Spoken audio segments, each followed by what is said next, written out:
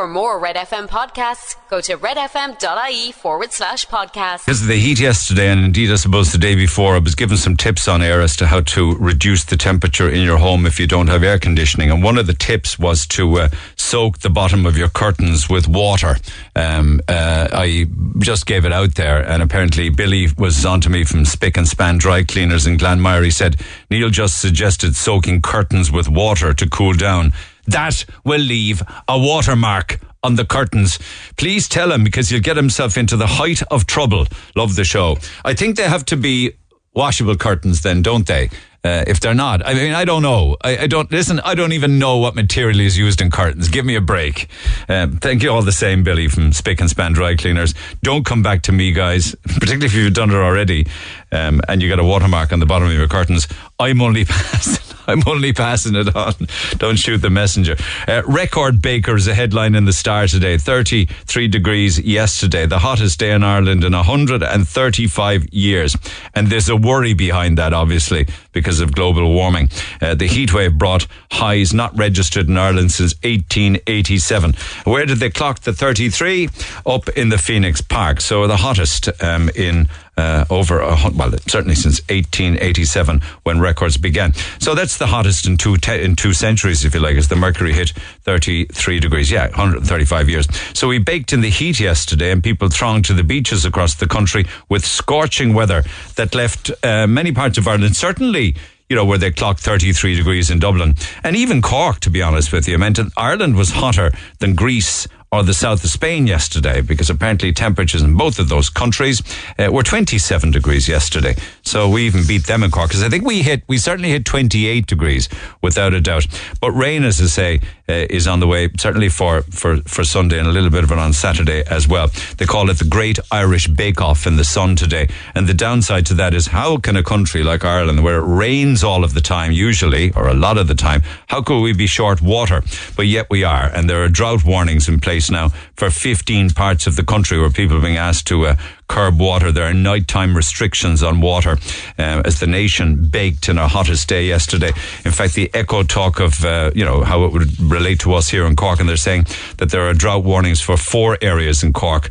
4 areas at risk of drought include Clonakilty, Roberts Cove, Whitechurch and Coppeen. They're closely monitoring a number of other water schemes as well.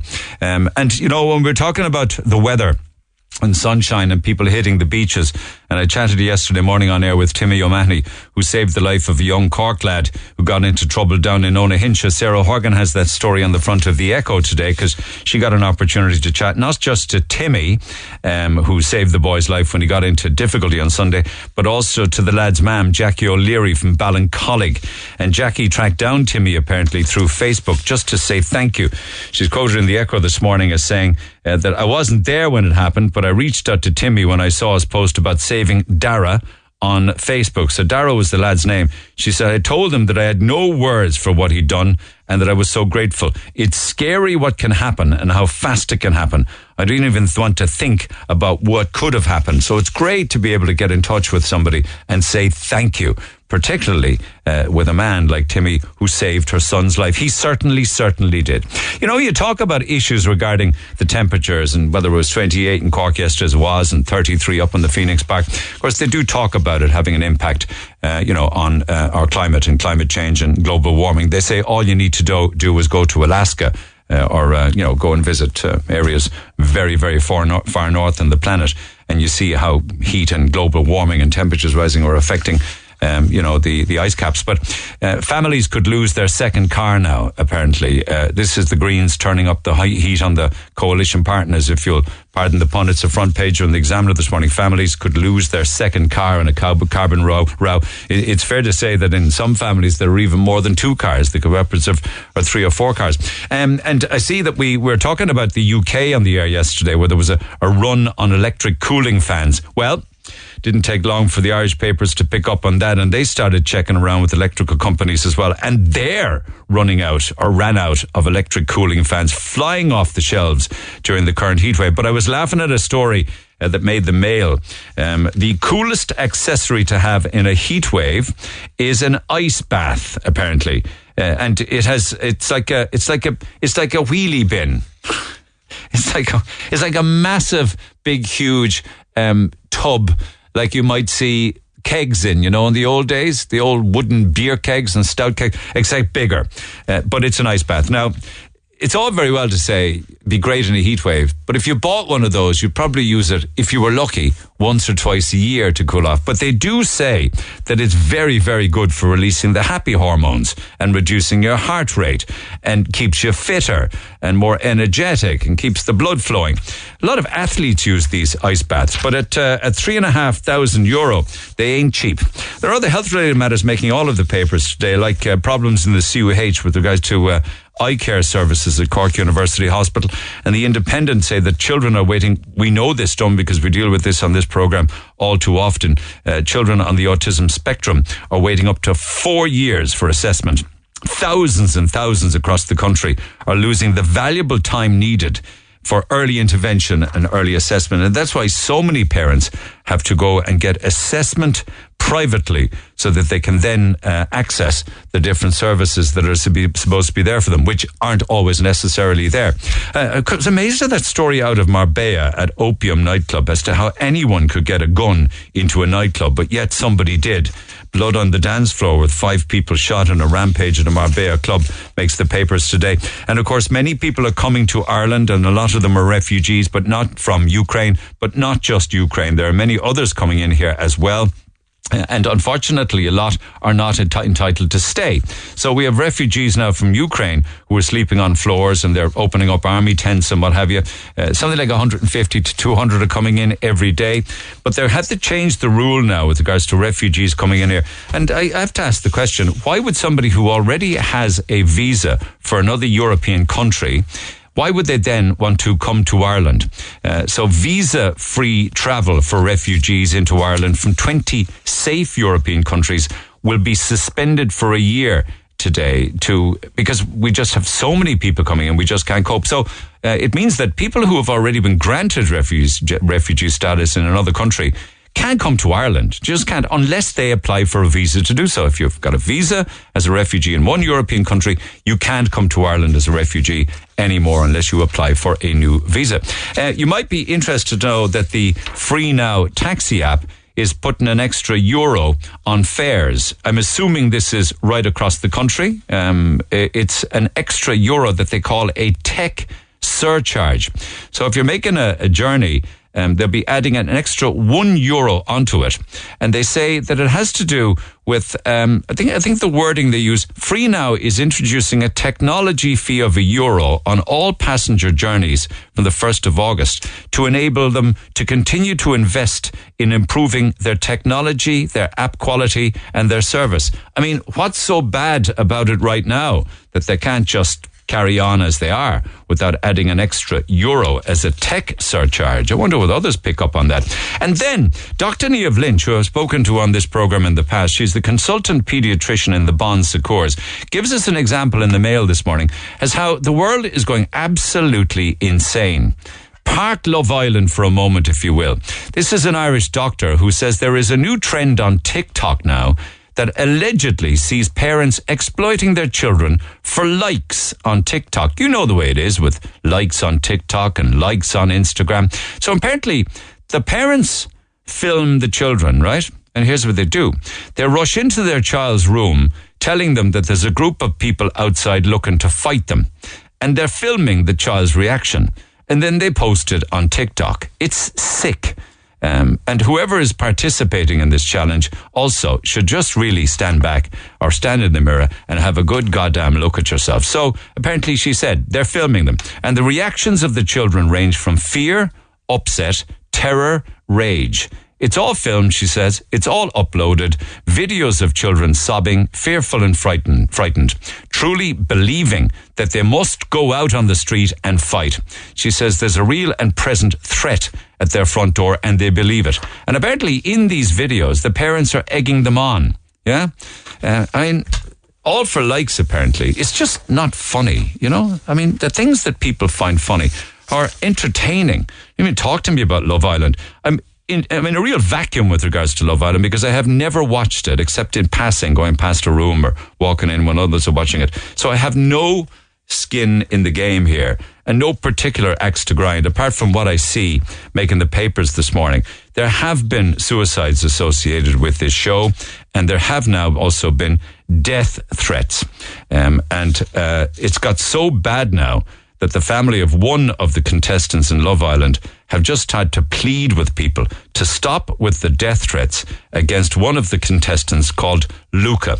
I have to bow, not, and step back and say, I have no knowledge of what's going on in the show, except to wonder, is this like a blood sport?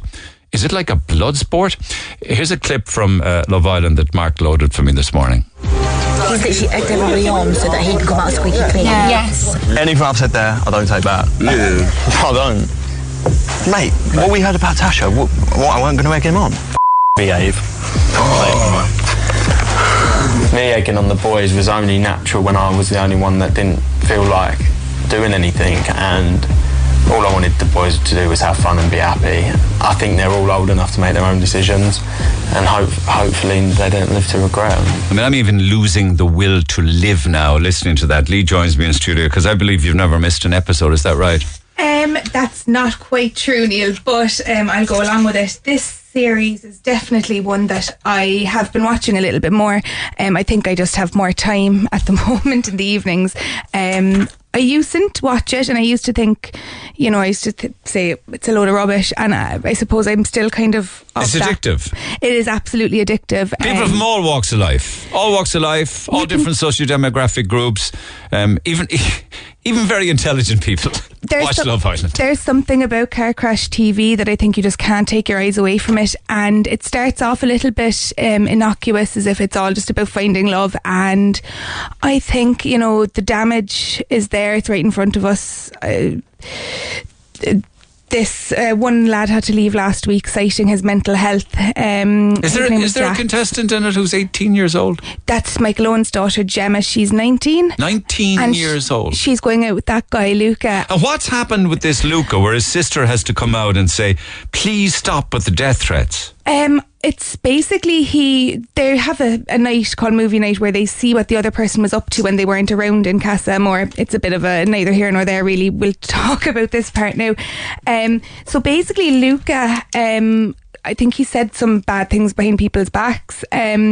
Gemma was slightly flirting with another guy in the house, and only very harmless stuff. He kind of freaked out. He said, I'm effing fuming, I'm not going near that bird. He said nasty things. He called her a bird. He said she was a snake. Charming. Yeah, really nasty kind of stuff. And then I think the fact that he was saying that, then that incited the abuse to come into his sister, who's minding his account. And I think following Jack's leaving last week, citing his mental health, and he made a bit of a show of himself too. After making a bit of a show of yourself like that on international television, but they want them to make a show of themselves. They set them up for this. Yeah, and they're vulnerable. These people are very vulnerable. They're just looking for the fame and and maybe fortune. One or two will, like Maura Higgins and the likes, but others don't. They crash to earth. They're just being used really by the production. So why doesn't Luca's sister Claudia shut down his account? Publicity, I suppose. She can't. If he wants to be a public figure. I mean, if you have to understand that these people's Instagram followings are like the most important thing to them. So if you shut down his Instagram and he loses followers, that would have a huge impact on him, and probably it might even have a bad impact on him if he lost his Instagram. It's kind of. It's the focal point of so many people's lives. I was talking about the TikTok challenge. The parents are going and frightening the life out of their children for likes. Yeah. Love Island is like that, isn't it? It's similar. It's getting likes and then hopefully setting yourself up as a massively successful, wealthy influencer in life. And that doesn't happen to everybody. A lot of them will just crash and burn. Like the people are partying too much, or too much money. All the money's gone down the drain after a little while or whatever. But we see it type. Like it started with Big Brother years ago, and I thought we'd learned enough from that. These people are still, harming themselves. Even Caroline Flack, who was hosting the show, suicides attached to the show. So how does it remain on TV? because people watch it. It must be the money maker, and I think it's got such an innocuous kind of idea behind it about, you know, love and just finding people, and it's really not about that at all. Like it's just people looking for a bit of fame and fortune and doing whatever they can to get it. Yeah. Do you feel guilty watching it or saying I shouldn't watch this? Well, I feel embarrassed saying it to people. Like if someone says, put it this way, like my parents and stuff would be like, you should be watching something else, something a little bit more nourishing for the brain, but I can't help it. Like I just I think it's because you're left on a cliffhanger from the night before, and it is like that. It's like, what is going to happen? As a person who's interested, I love watching the dynamics between them. And I can't even understand half of what they're saying. Yeah. Jump in if you want. I mean, do you hear that clip there? I don't even know what they're saying.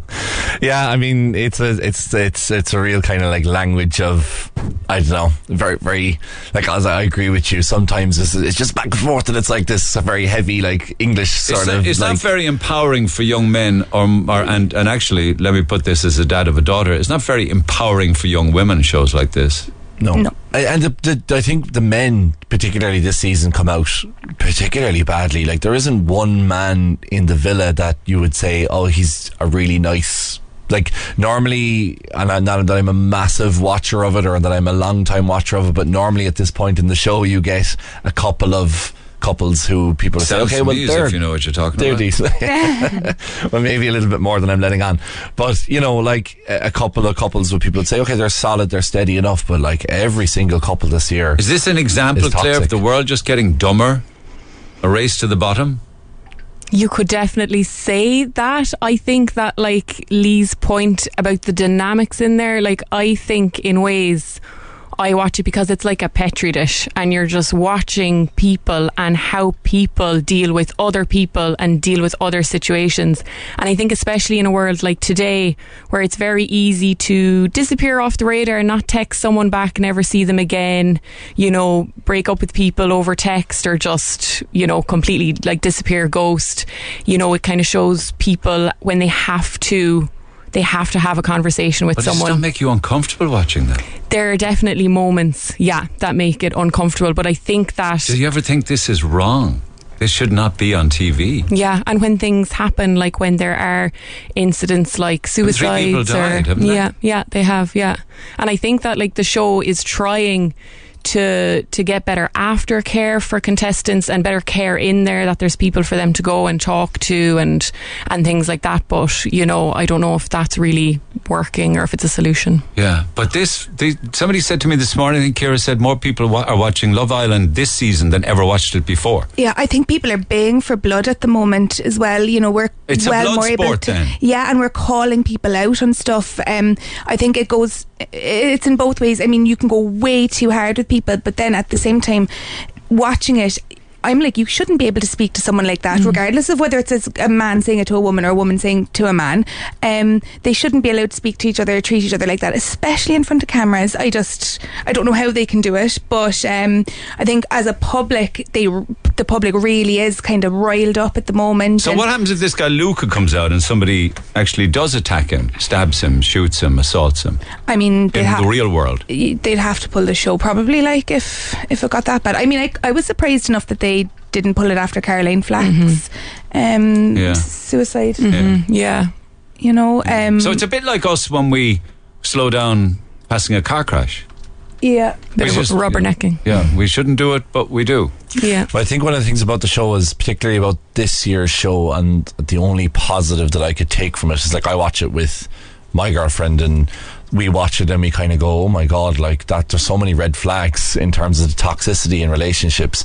I think it's in one way it would be great to show people, like, this isn't normal, this is not how you should speak to people, this in relationships, and seeing the backlash that those people are getting, kind of, I don't know, I'd like to think that there's younger people watching it thinking, okay, God, I probably shouldn't do that, I probably shouldn't tell my partner to shut up, I probably shouldn't tell my partner or swear at them or lose my head with them, because... And that all happens on this show, does it? Yeah, I mean... People screaming at each other, calling each other abusive names. It wouldn't be very severe, but at the end of the day it is being done. It's immature. Yeah. It comes across as a lot of the arguing is very immature. So your man last week just walked out. He just couldn't hack it, is it? Yeah. Yeah, he sort of flipped out a small bit because, again, they're a bit possessive of the women, some of the lads, and they can't seem to take it then if the girl starts speaking to someone else, which is the name of the game. You know, it's not Possessive Island, it's Love Island, and, you know, it's just, I don't know. And a statement from Luca Bish. Is that it? Is that his name? Yeah, Bish? Luca Bish, he sells fish. Okay, Luca Bish, he sells fish. Well, he hopes not to have to do that anymore and be a big, huge influence superstar. His sister says, I want to apologise on behalf of Luca for his insensitive reaction on last night's episode. I know that when he watches it back, he'll be embarrassed and deeply apologetic. Was that name calling or something, or freaking out or losing the rag? Yeah, so it was regarding, I think, the snake, the tattoo. He said you were entertaining that guy, that sort of stuff. Okay. We do understand he's in an intense environment. We don't condone his behaviour. It was not reflective of the boys we know. But please be aware, death threats and nasty comments totally overstep the mark, and something we as a family should not have to endure. For this reason, we have turned off the comments and messages. Of course, all this is doing now is making people want to see Love Island, the next episode, tonight, is it? Yeah, pretty much. I'm going to be tuning in again tonight. Well, I won't actually be tonight, but I will catch up with it tomorrow. Definitely. Just, I suppose, have to see the carnage happening in front of me. Same there? Yeah, like I think again it is kind of like wondering, you're really thinking what's going through these people's heads and how they're going to deal with the next step and how they, you know, how they speak to people, how they deal with their relationships, whether it be friendships or, you know, romantic involvement, and just seeing like what are they going to do next. You know, it is more about the psyche, I think. But sometimes. Do you pick up on a generation with a lot of anger issues? Yeah, and I think it does come back to kind of mental health things as well, and a lot of suppressed emotions, you know, and I think that happened to the guy, Jax, who walked last week. I think he had a lot of other things going on and he wasn't in the right frame of mind to go on a show like this. Now? Post-show kind of help. I'm not 100% sure of that. Not they claim that they do. I think one of the biggest problems with Love Island is people treat it like a soap opera. They treat the people as characters because they don't, you know, they're not directly related to them, so they don't really. They almost think of them as actors. You are here to entertain me. Yeah, they don't think of them as actual real people. So when they slag them off, they never think they're actually going to see that, or their families are going to see that. When in actual fact, you know, if you're running somebody's Instagram account, you're a family member, and you're seeing all this abuse. It's like saying, you know, you watch EastEnders and Phil Daniels does something. I don't know if that's a really out of date reference, but Phil Daniels does something and you go, oh, I can't believe he did that, what an absolute X, Y and Z, whereas these are actual real people. That's They're it. not just, and that's the difference, and you've got to bear that in mind. Let's see what the public think, particularly if you're watching Love Island, or as they're calling it in the Sun this morning, Hate Island. Text 0868 104 106. Text the Neil Prendeville Show now, 086 8104 106. Red FM. Just with regards to the TikTok likes and parents using their children as clickbait. Give me a break, Neil. Go watch the videos, why don't you? It's funny. Don't be so dramatic. It won't traumatize the kids. You're part of the problem, making society so soft. Give it up now. Well, I'm not actually part of it, because I do think that society is becoming way too soft. I really and truly do. I think even examples of Love Island and how it can really control your mind and, you know, get you hooked on something that really is just like a blood sport. But I'm only looking at what I'm hearing in the papers this morning. I don't know the TikTok videos, I haven't seen them, but I think running into a child's bedroom, frightening the life out of them while holding your phone. I don't know whether the phone is evident to the child that you're doing it, or whether they kind of hide the phone a bit and just trying to get their reaction. Tell them there's a group down the road want to fight them and you have to go out and fight them. I think anything that puts fear into a young child, even for a couple of seconds, not good. Particularly if you see, then the parents then probably sit around and watch the likes clicking up, and I think Niamh Lynch from the Bon Secours calls it that they're bathing in a dopamine fix from it, you know, the hormone that's released. Anyway, it's just a point. It's just the way things are going these days with social media, use of mobile phones. Your thoughts are welcome at that. Text 0868 104 106 and indeed on Love Island. Who am I to judge? I don't watch it, so I can't actually comment on any of the particular episodes. I only pick it up when I see it making the newspapers. Maybe I will sit down and see it, watch an episode of it, if I could even understand what they're saying. Anyway, back to the phone lines we go. Pick up the phone, 0818 104 106. Patricia got in touch on behalf of her son, who's working overseas. Patricia, good morning.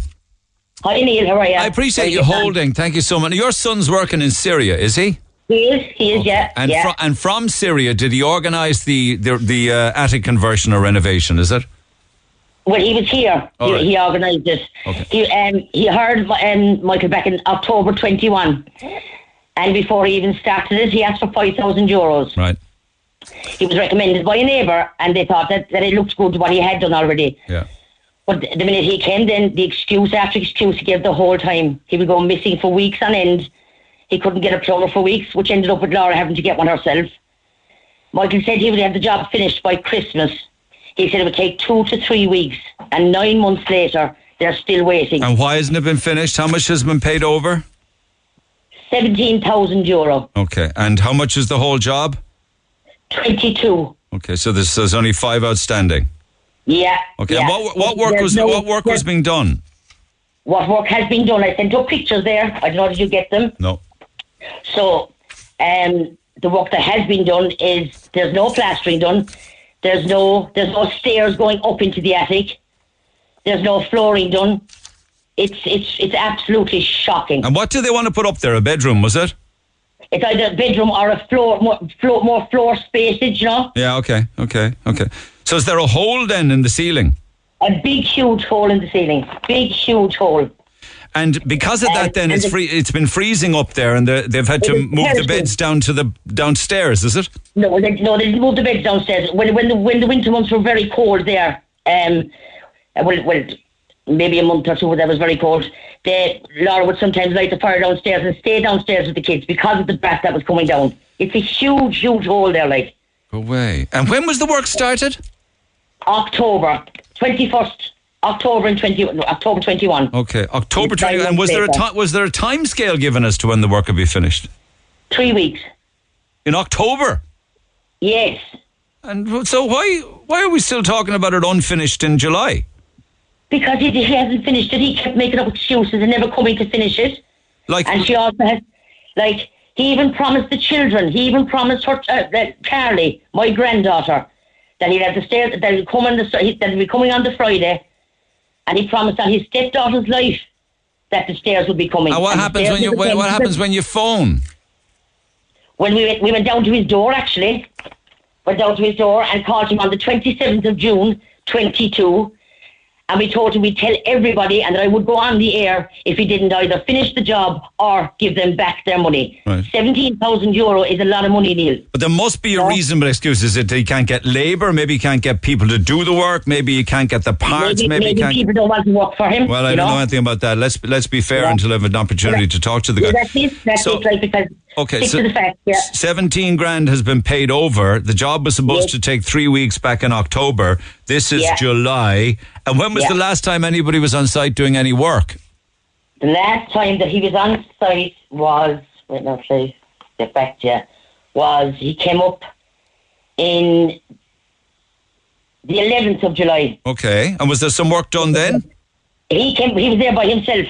Okay. I think he was just pottering around. There was no stairs put in or anything. It was just maybe a board that was put up on the wall or something. Because there's 2 walls exposed, and the other 2 are slabs. That's taken a long, long time. Let's see if we can give us one last push to get it over the line. See what he has to say on the matter. All right. Okay. Perfect. Okay. All right. Get it done. In all fairness, that's taken way too long. October to July. We'll come back to you on that one with an update as soon as we have a chat with the chap involved in it. Text 0868 104 106. Pick up the phone on 0818 104 106. We were chatting yesterday about that stabbing incident at Fitzgerald Park on Sunday afternoon. I did get quite an amount of texts and emails and calls on that, and then it also led us into issues involving obviously problems with regards to the ambulance, but that wasn't the problem on Sunday afternoon, because there was a big event at Fitzgerald Park on Sunday afternoon, and I suppose there was an awful lot of emergency services there because of the event at Fitzgerald Park, and that actually probably helped with regards to getting the aid and the treatment and the help to the lad who was stabbed and getting him to hospital faster. If there had been no event and it was a quiet day, then maybe the emergency services they clearly wouldn't have been there and probably wouldn't have got there fast enough. I got a statement in from Mallow Search and Rescue, and they've always been very good with regards to coming on air, and I'm always keen to always let people know the super work they do. And Willie Walsh is their PRO, and he joins me by phone. Willie, good morning. Morning, Neil. How are you doing? You were providing a safety boat to cover the event at Fitzgerald's Park on the water Sunday. Now, bear in mind, there was about 5,000 people there. Wasn't that the case? Yeah, that's correct. That was quite busy. Yeah, okay. We were patrolling the water, yeah. Okay. Yeah. And were you there? No, I wasn't. Personally, myself, I wasn't there. No. Okay. But you've spoken to members who were. What did what do your members who were in the boat on the water in the Rib tell you they saw? Yeah, well, they were patrolling the river quite close to Fitzgerald Park, and suddenly they were alerted by a security guard on Shaky Bridge that an incident had happened on the opposite bank of the river. So, yeah, they went there as quickly as they could look, and they found this young chap. He was stabbed, and he was in a rather precarious position on the bank of the river. And the Sunday's Well side, so was it? Yes, indeed. Right. Yeah, okay. Yeah. And he was in danger of falling in. So the most important thing was to get him into the boat as quickly as they could. And once they did, then they applied first aid to him and took him across to the other side to Fitzgerald Park. And the Order of Malta from Carrigaline were present. The paramedics were there, and they tended to him then and waited for the HSE ambulance to come. So yeah, it was all a bit hectic for a few minutes, I believe. Yeah. Yeah, so they were on the water, did what you just said. The Order of Malta paramedics were there. Then the ambulance arrived, and clearly then also the Garda Síochána. Absolutely, yeah. Did I hear he's 14 years old, I believe? Was 14, that 14, I believe, yeah, that's his age. Okay. Yeah. Okay. And taken to CUH with very serious but not life-threatening injuries. They didn't see what kicked off or anything, Willie, did they? No, they didn't, because as I said, the fact that it was on the opposite side, you know, they were paying their attention to where all the people were and keeping an eye out for any event that may or may not occur. And, you know, it was more or less behind them, and until the security guard brought it to their attention. So, yeah. So the lad was on the bank, clearly stabbed and in distress. Were there other young fellas around him then, or young girls, or was he all on his own, do you know? I believe he was on his own at that stage, Neil, but I wouldn't be 100% sure of that now, the fact I wasn't present. Okay. Do you think the fact that you guys were on the water meant, you know, that if you hadn't been there, if there hadn't been an event there, we could be talking about an entirely different scenario? I believe so, yeah, because as I said, his position on the bank was, you know, he was in danger, very much in danger of slipping into the river, and obviously he was bleeding, and, you know, the body's going to get weaker, and, you know, you never know what was going to happen. Oh my God. So we were lucky that there was an event on there, because when there's an event like that, all the various emergency services are there, including yourselves. Absolutely, yeah. It's not the scene we're normally confronted with when we go out on calls, but then we have to expect anything when we do. Absolutely. You know, and we do put safety boats into the river in Cork quite often. You know, we've been there present for the Elton John concert and the Ed Sheeran concert, so, you know, it's obviously very important to be there. Yeah. No issues at any of those gigs, so there wasn't on the water and like that? There was a small one, just with a couple of people got into difficulty with a boat for the Elton John one. And the Cork Gardaí contacted us, and they saw the guys again on the river started them. So, yeah, other than that, no. What did that involve? Just pulling them to shore or pulling them to the quay? Yeah, just get him the tide had gone a bit low, and they just got him to a safe place and waited for the tide to rise the following morning and go on their merry way. We're there overnight. They come up in the boats and they just moor off Parky Queeve there on the water to get a free gig, isn't it? Hear the gig. Absolutely. That's it. So your statement yesterday wanted to thank all of the emergency services who also came following your request for help and backup, wasn't it? For sure, yeah, absolutely. And everybody, when a situation like that occurs, everybody just gets involved with each other and helps each other out. And we'd also like, obviously, to wish that young man, you know, the very best, and hope he can recover properly from his ordeal. Without a doubt, he's in good hands where he is in the CUH. Thanks, Willie. Appreciate you taking the call. No problem. And continued success with the wonderful work you guys do, Mallow Search and Rescue. Cheers. Have a good day, Willie. Thank you. Take care. This is my first time contacting you, but I feel I need to contact you now. The boy that did the stabbing yesterday was swimming with a couple of lads, and he himself was first attacked.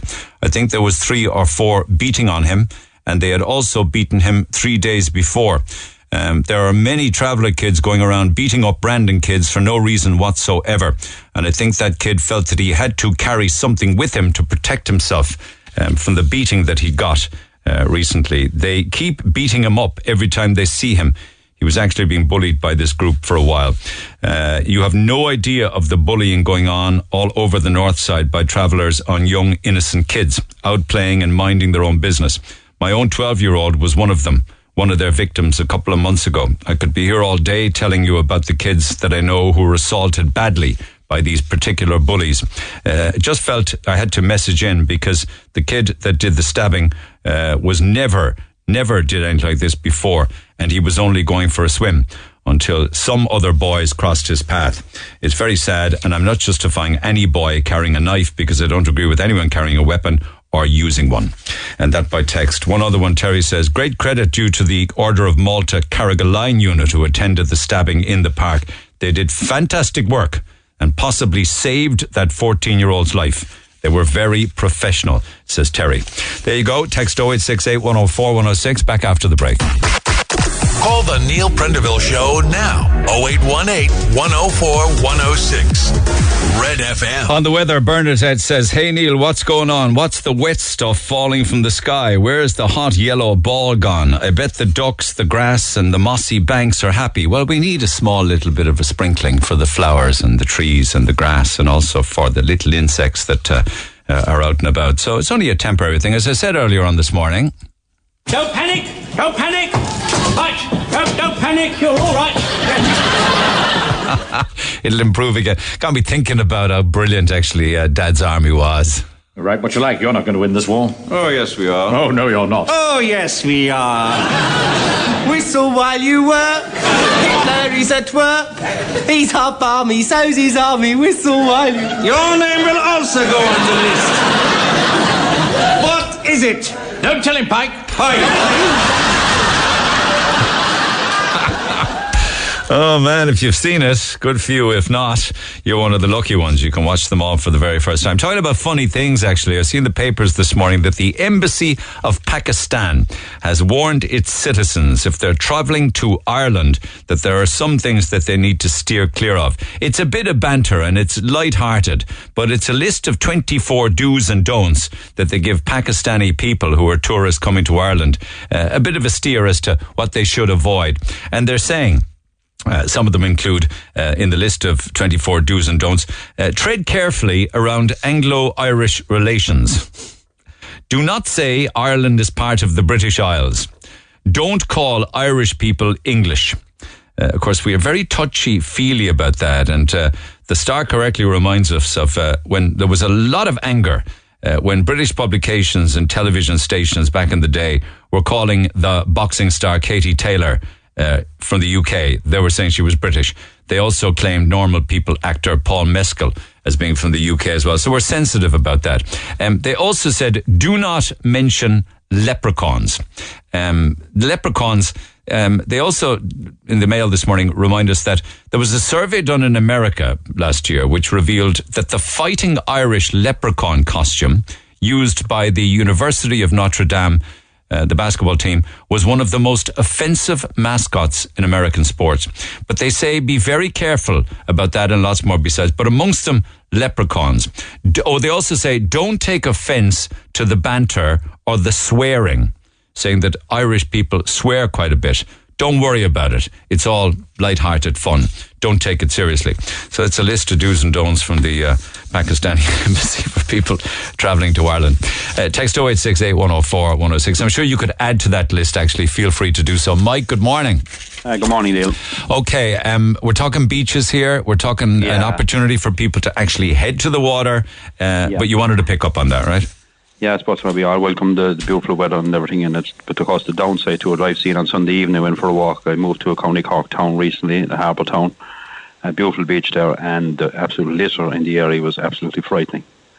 Now, in fairness, some people are very responsible. They bring their bags and they bring them to the local bins in the area, but some people just discard all their crap all over the place, and they've no regard for anybody. And of course, like looking at the car ridges in the area, they come from all over. It's just not a Cork problem. Obviously, this has gone on with a while, but people just need to wise up and, bring a bag with you and show a bit of respect. Are there any bins there? Oh, there's ample bins there, but you have areas where you have a gap between bins, quite a gap between. Yeah, but is there any big industrial bin with the big fly lid on it? What, you see, why not?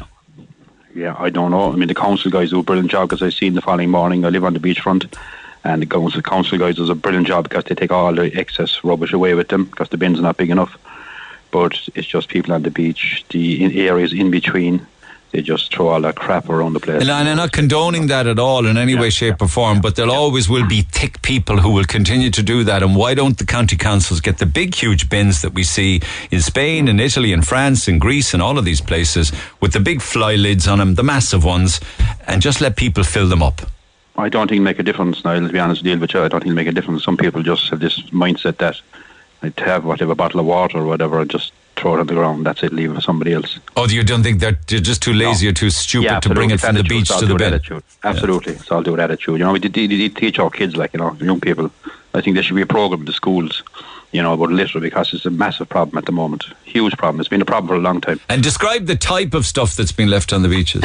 Everything, Neil, everything. Bottles, wrappings, fast food, cartons, all that kind of stuff. Yeah, well, is that more related to people who are going down having a party there at night, maybe? I hear problems in Crosshaven in that regard, Fountainstown. No, I wouldn't think so. It's people, it's day trippers, like, you know, day visitors, it is. Families, you mean? Families, yeah, definitely, yeah. Now, as I say, on the flip side, a lot of people are very, very good.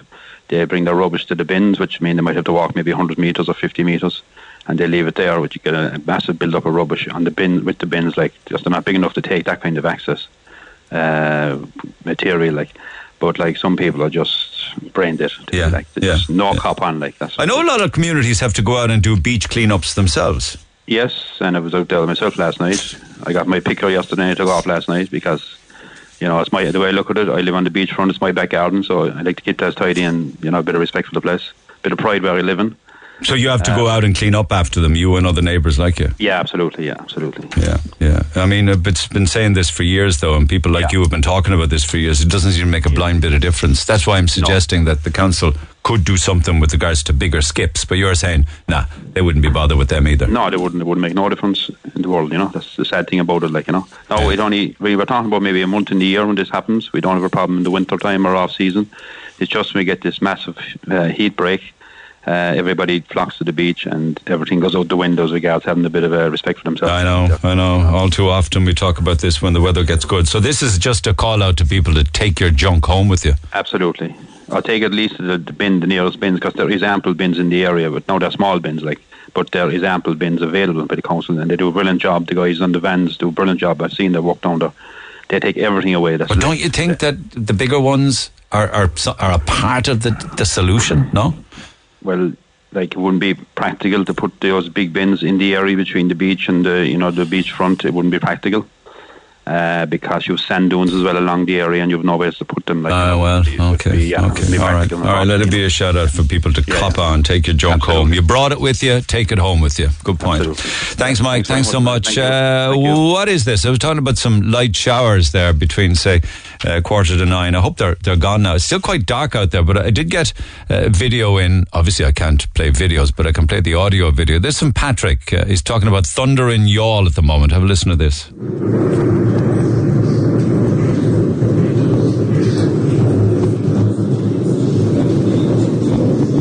That is thunder.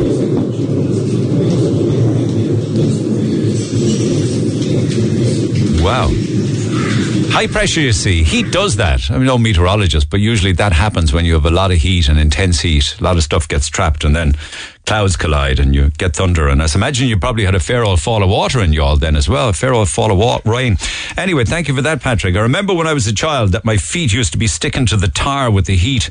The warnings you were on about yesterday are just a load of hype. There were no warnings back then, and we'd have blisters on our legs, but everything would be fine. It's all propaganda that people enjoy the heat, says John from yesterday's summer weather. Well, they were telling me that there was a warning out that roads would be melting. You're dead right. People deserve half days when the sun is shining. My daughter in the UK can finish her last hour or two at home and can also choose to start early. She can go to work at 6:30 in the morning and go home early. Ireland needs to catch up with things like this. It'd be much better for everyone. Yeah, I was suggesting when the weather got good that maybe people could just call it a half day and say, listen, go enjoy it. It won't be here for a long, long time. I think the big reason that people are feeling so hot is the way that new houses are built these days. They're so airtight. There's no fresh air going through them anymore. I can only imagine the heat of the houses with the big glass fronts. Yeah, very hot in the summer and cold in the winter. I'm Rory. And I'm Valerie, and you can join us for the very best in local, national and international sport every weekend on the Big Red Bench. That's the Big Red Bench, every Saturday and Sunday from 6 on Cork's Red FM. Text the Neil Prendeville Show now. 086 8104 106. Red FM. And people are. Lots of different texts and topics from the past few days. Paddy says Fine Gael is no longer the working class and law and order party anymore. It's the woke party, says Paddy. There was a story from yesterday's programme where Fine Gael, they're saying, have lost the people who get up in the morning and go out to work. Another issue regarding the safety on the water and what have you is Frank, who says people who vandalise lifebuoys should get automatic jail. And then jet skis, which are an added addition to our waterways now. Another bunch of wallies on jet skis. They're nothing but spoiled brats with too much money, burning their own hole in the ozone layer. Another toy like the scooters. They should all be taxed. And somebody actually was listening to conversations regarding jet skis on the water from yesterday's programme. Says, I just want, and this is from a local boat owner, wanted to clarify a few points from the girl you had on chatting about jet skis on the air. I was at Paddy's Point Slip yesterday and saw both skis on the water. The girl with the Yamaha Wave Runner and the dad without the life jacket and his two kids on the back. They were on a Honda Aquatrax 1200cc, a very stable ski. The rules for jet skis on the water are no messing within 250 metres of the coastline, no doing donuts, splashing, or being at speed 250 metres from the coastline. I saw the girl on the Wave Runner less than 100 metres from the pontoon doing donuts and generally not following the rules that she was tooting on about on air. Yes, the dad on the Honda Aquatrax had no life jacket on. He had two kids up in the back with him now. But in fairness, he was crawling around with the kids, bringing them for a spin. There is a 6-knot rule when you come past Blackrock Castle all the way down into town. So that girl shouldn't have been speeding up and down the river. Kind regards, says a local boat owner. And one or two more can't afford to go to hotels. They will kill trade. And they'll be back cap in hand after the summer is gone. The hoteliers, that is, and the prices they're charging. Also, one or two more with regards to thugs and wasters. It's so repetitive, Neil, and extremely frustrating. It's just like a merry-go-round. Thugs and wasters are laughing, listening to us civilized people talking about them. But we're doing nothing. The only thing we're doing about these scumbags is repeating ourselves over and over again. So there's that and lots more besides. Here it is from the perspective of somebody who's living amongst us from overseas. In regards to your topic about unruly teenagers, and this probably goes back to Sunday afternoon at Fitzgerald's Park, I agree that something needs to be done, and sooner rather than later. I've lived in Youghal for the past 14 years, but I'm originally from New Jersey. Where I'm from, there are options for teenagers who do not listen and wreak havoc. Either they get juvenile hall or they get military school. Having a nephew who was sent to military school at 13 because of his bad behaviour, I can confirm that these work. Why don't we have facilities like this over here? I have a 10-year-old son, and if he was acting like some of these kids, he would be sent somewhere to be dealt with accordingly, says Kimberly, referencing how they do it in America with juvenile hall or indeed military school. Text 0868 104 106 if you think that's the way forward. Calls on the way. Get it off your chest. Call Neil Prendeville now on 0818 104 106. Red FM. Mark says by email that Love Island is something I've watched for years, and so this year is no different, but I'm watching it more out of habit than enjoyment. I'm honestly not sure how the show actually remains on air. It seems the whole purpose of the program is to create conflict and toxic relationships while viewers watch it like a baying mob. I have no idea how some of the contestants on this year's show have got through the psychological tests that ITV claim they do. There was this guy called Jacques, and it was obvious to me that he was not in a fit state to be judged by the public. He clearly had issues relating to anger and mental health, and I don't know how the program makers can say they take their care of duty seriously. In recent episodes, another one of the lads, Luca, has come to the front, and to be honest, he has come across as a controlling misogynist. but this is a real person with real problems. And for him to now be subjected to trial by social media just makes ITV look morally bankrupt. It's very uncomfortable to watch for much of the time. The fact this TV show is still on air is surprising, especially considering its checkered history. But maybe I'm part of the problem because I still watch it every night, says he, by email to neil@redfm.ie. So keep those texts and emails coming, and we'll plough back into them throughout the course of the morning. Don't forget also, we got some more wonderful family passes to take you and the family and the kids off to some of the fabulous tourist attractions in our beautiful county to give away again this morning. And I'll tell you more about the actual passes that we have between 11 o'clock and midday today. Back to the phone lines we go. Louise. Yep. Louise, I got a very long email from you, you know, and rather than just reading it out on air, no, I appreciate you've got a lot on your mind. Rather than reading it out on air, I thought it'd be better if you just told your own story yourself, yeah? Yeah. Well, basically, I have 2 kids with autism, ADHD. My daughter has anxiety as well. And I gave up work when my daughter was born because my son kind of needed me more. Yeah, he's 10 now and she's 7. So when your daughter was born, your son was 3. Yeah.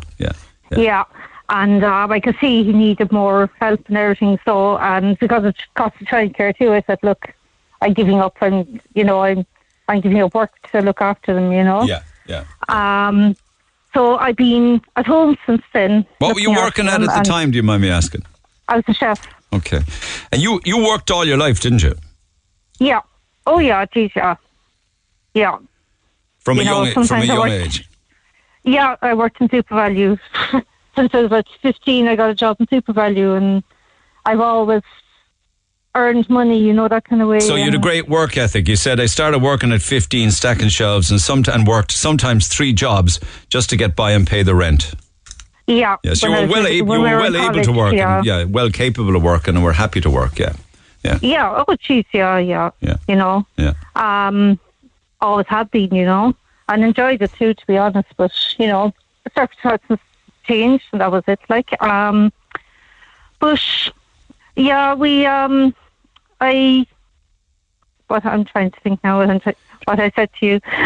You don't have it in front of you there. Okay, well, let me I don't have it in front of me. It was your decision to leave to care for your son and your daughter because you felt that they needed your full-time care. You're their main carer full-time while your husband works full-time. Yeah.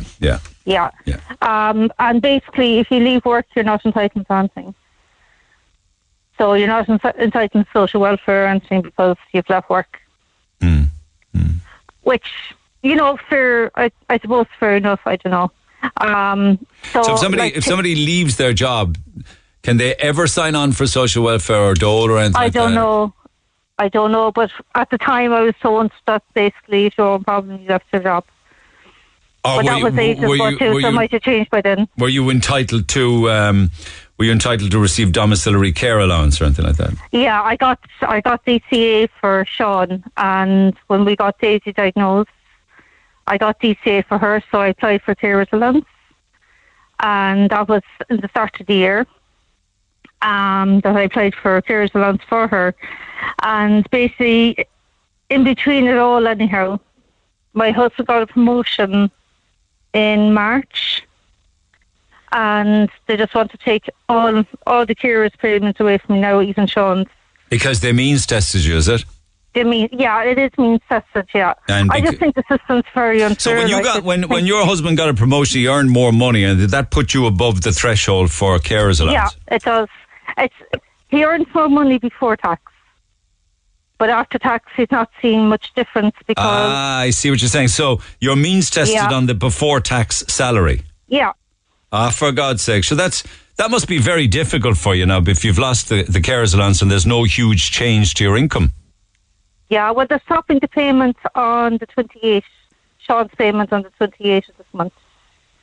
So I'm after appealing it. I sent off a letter to them yesterday, but I just think the whole system is very, very unfair. Yeah, I know, and it's upsetting, yeah. When I've been very independent too, it's just... I don't know, it's just... I've always had my own money, always. We do have a joint account, obviously, but we have our own personal accounts as well. And it's like I've done nothing. It's like I'm just staying at home drinking coffee all day and, doing nothing. Yeah, so you I think you were saying, do you think that as a woman in this modern country, I'm not seen as an actual worker at all, that I'm actually a nobody that just stays at home and does nothing? Yeah. Yeah. That's the way I feel at the moment now, yeah. Yeah. That your contribution and the looking after your children who are both on the spectrum and a lot of complicated issues counts for nothing. No. Yeah. And we don't get much help. We fight for absolutely everything for the kids. We pay for everything too for the kids. We're because yours is a job. And waiting list. Yeah. I think I'm doing a job anyhow, but in the government's eyes, I'm not. In the government's eyes, I'm just at home doing nothing. Yeah, yeah. Make people think about, in situations like that, not actually looking for a promotion, and keeping their head down and staying as they are and protecting what they have. Yeah. Because you've probably lost more money now than you gained with the promotion that your husband got. Well, yeah, and you've lost your independence as well. Yeah, basically. And what happened to Neil is with my husband at the start of the year, he decided to go and get tax back. And I got a letter from the revenue saying that I've been working since 2015, which obviously I haven't. So I rang them and they said, we're meant to put you down as carers, but we put you down as an employee. Okay, yeah. So they changed that over and they said, you do owe $2,500 though because you're meant to be paying tax on it. And now they're looking for $2,500. Oh, that's basically anything extra my husband is paying is going towards that now. Oh man, it's so he hasn't seen any part of this promotion at all. And I understand people make mistakes and everything, but we're not earning any extra money. So you're minding them. Yeah, you're minding the two children full time. The carers allowance you was getting was the only independent money that you had for the work that you were doing. Yeah. And bear in mind, you're very highly qualified as a chef, worked for 40 years. And now because you're a married woman and your husband's works, you count for nothing independently of that. Yeah, basically. Yeah. The whole system is wrong. Yeah. Why don't you could sign on though for social welfare. I don't know. Yeah, you can claim social welfare when you leave your job after 9 weeks. So I think you can. Okay, can you? Yeah. Because at the time I was told I couldn't.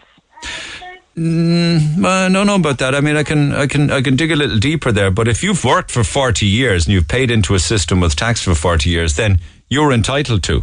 I would have thought you would be, But the big question. At the time, I think it was because I was married and he was working. I think as well. There's always something to do with being married, and if you're.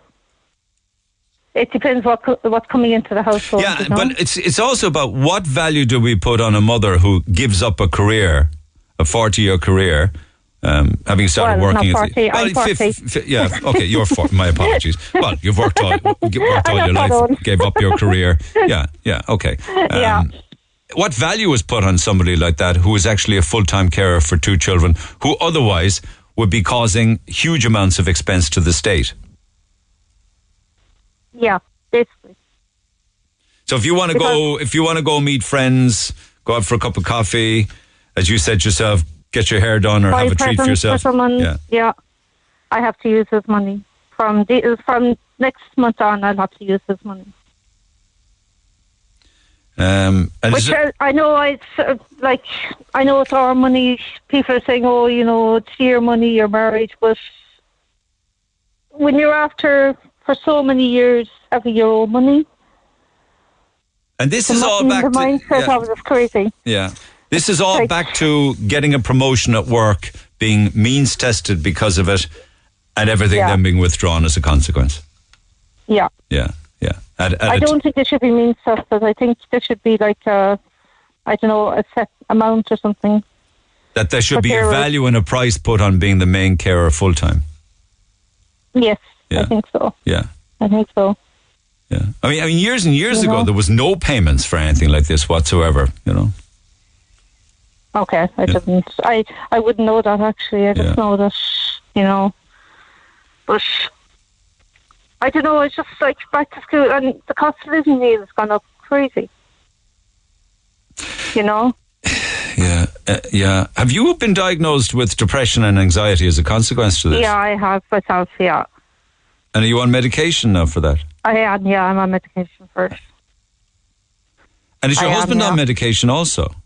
He is, yeah, he's on medication for anxiety as well, yeah. Right. And is all of this depression and anxiety as a consequence of trying to survive? Yeah, I would say. Worry? I would say, to be honest. Worry and stress? And, well, a lot of worries, like, are the kids going to be okay? I know, yeah. I know. Worrying about their future. For years, like, my daughter wouldn't sleep till, like, she'd get up at 4 o'clock every morning. It's only the last 6 months she's getting up at, like, 6 o'clock. So it was a very, it's a hard time, like, hard. Yeah, I know. It's not easy. I know. I've seen texts coming in on this already. If she's a full-time carer and has lost her entitlement to her carer's payment because of her husband's income, she should still get the carer's support grant each June. There's also a respite grant in June. It's €1,850. Are you aware of that? Yeah, you get that if you have DCA, and you get it automatically. Yeah. Another one saying then, unfortunately, that if you won't get social welfare, because if you were to get social welfare, you have to be available to work outside of the home, that is, Yeah. So that would even prevent you claiming dole or social welfare. Because I think you can work 18 hours, but sure, I can't. No. How can I? And it's full-on work, isn't it? It's full-on. Yeah, full-on. Full-on, 24 hours a day. Yeah, so really it's about the value that we put on people who stay at home to mind their children who need full-time care, isn't it? Yeah. Yeah, okay. Yeah, I just think it's like, it's just so hard because we do fight for every single thing as well, like, It's sexist, everything. Isn't it? Well, I guess just lots of carers that are men too, so I don't know. I don't know about being a sexist, but I don't know, is there a situation where there's a man staying at home and he's in the same let me get some other people's opinions and thoughts and stories on this, because I'm quite sure there are others listening who also would want to get involved in this conversation. So thanks, Louise, but do stay listening. Let's see what other people have to say on the subject. Appreciate the email. Thank you so much for leaving me on, and You're welcome. All right. Okay. Take care. Good luck to you, your husband and your 2 children. Text 0868 104 106. Talk to Neil Prendeville now. 0818 104 106. Cork's Red FM. Yes, indeed. Another texter that the incident in Fitzgerald's Park was a case of self-defense. He was just swimming and was approached and attacked by a larger group. He now can't leave his house due to fear of retaliation. Now, I don't know anything about that, apart from other texts coming in saying similar things, that this lad had been subjected to quite an amount of abuse and physical attack in the past, but nobody condone at the same time anybody carrying a knife around with them, even if for self-defense. But what are we going to do? We were asking the question yesterday on the air, and people had opinions on it as to whether, until the age of 18 anyway, it's the parents' responsibility, and we should be getting tough on the parents. Texter says, yes, they are responsible, and these young people should be sent to a summer camp. Get the army to toughen them up. They're spoiled rotten. Their mobile phones and their money. Not all of them are bad, but there is some serious crime being done out there. Poor victims and their families are scarred for life because of it. There are a few sad cases which I often think about. I say to myself how children could do such horrible things, but that's my opinion. Yeah, I mean, I know that there's always a backstory to it. You can't get a good clatter anymore. No wonder antisocial behaviour is through the roof. Bring back the days of the good clatter. Parents are responsible for their children 24/7. If the parents remembered these brats are children and raised them as children, we we wouldn't be where we are today with these thugs ruling the communities. It comes down to whether your teenage son or daughter can walk away from trouble or not. Troublemakers can come from well-respected families too. I think it's what's taught at home that has a lot to do with it. Just one or two more. In all fairness, some parents can't control their teens. They just can't. So this is ridiculous. There are some parents out there crying out for help for their teens, and they don't know where to turn. Another one here, there's a huge gap in the law when it comes to teenagers. We're having awful issues in the estate I live in, and the guards basically told us that they're just kids, we can't do anything. Streetlights are smashed, drinking, beans thrown at houses, imagine that, eggs, screaming and roaring at all hours, entering the underground car park and stealing wheelie bins, smashing pipes off the walls, setting fire to trees, the list goes on. It's stopped now for the moment, but it was horrific, untouchable. There needs to be punishment for teenagers because they know their parents, and their parents know that they're underage and are untouchable. Morning, anyone carrying a knife is carrying it to use it. There should be a minimum of 5 years of convicted regardless of their age. And this one, parents should know where their kids are the majority of the time until they're 18. Gardaí should be allowed to put manners on some of them if they're acting the pup on the streets regarding antisocial behaviour. A belt of a baton wouldn't go astray. So thank you for those. Keep them coming. Text 0868 104 106. Back to the phone lines ago. I know we'd been talking about this online actually recently because I was saying that Youghal Martin's under a bit of pressure now within Fianna Fáil as to whether he'll be the leader of Fianna Fáil come the end of the summer. Certainly issues regarding the backbenchers are unhappy with him. And yesterday, Fine Gael, we were talking about the fact that Fine Gael had lost Middle Ireland, as in those people who get up early in the morning and go out to work. We were posing the question as to whether or not Youghal will or should resign as party leader because some TDs have asked him to do so. And some of the TDs within Fianna Fáil are saying that they won't vote for the handover of the Taoiseach position to Leo Varadkar at the end of the year if Youghal Martin is still leading their own party. I mean, it's incredible stuff. PJ standing by. First up, Antoinette, good morning. Good morning, Neil. Is he going to go or is he going to be pushed or what? Well, I'd say he'd have to be pushed. And that's being honest. So that would be a vote within Fianna Fáil of TDs? Yes, right. 100%. Right. Like, my opinion on it, I think, and it's not only him, it's the whole party. They've let the Irish people down. Yeah, but like, what political party has never done? They all do that. Yeah, but it's the same two parties all the time. It's either Fianna Fáil or Fine Gael. Yeah, so if it's not one, it's the other. Both, you know what I mean? They to be honest with you, as I said, my opinion, they're in it for themselves. They don't care about the Irish people. They don't care about the state of the health service, the housing crisis, rental prices, cost of living, childcare, creches, back to school payments. They don't. No. Like, how many pay rises have they gotten? They get every single pay rise that everybody in the civil servant gets every year. Yeah, but we elected those people to represent us. They're not representing us. But a change of Fianna Fáil leader won't make a blind bit of difference in those regards. No, but you know what I mean? They realise then, okay, we're going to have to up our game because there's an election, 2 years' time? Yeah. And if we don't pull up our socks, basically, we're gone. Like my daughter, Katie, we took part in the first protest. She's 15. Are you talking about was that at City Hall or what? No, the one in City Hall, well, that was another one. But we did one in the Grand Parade. Okay. She was 15 years of age and she sat and she read out her own speech that she wrote. And in that speech, she actually said that, and I can't remember now because my mind is completely blank. No, just give me the gist of it.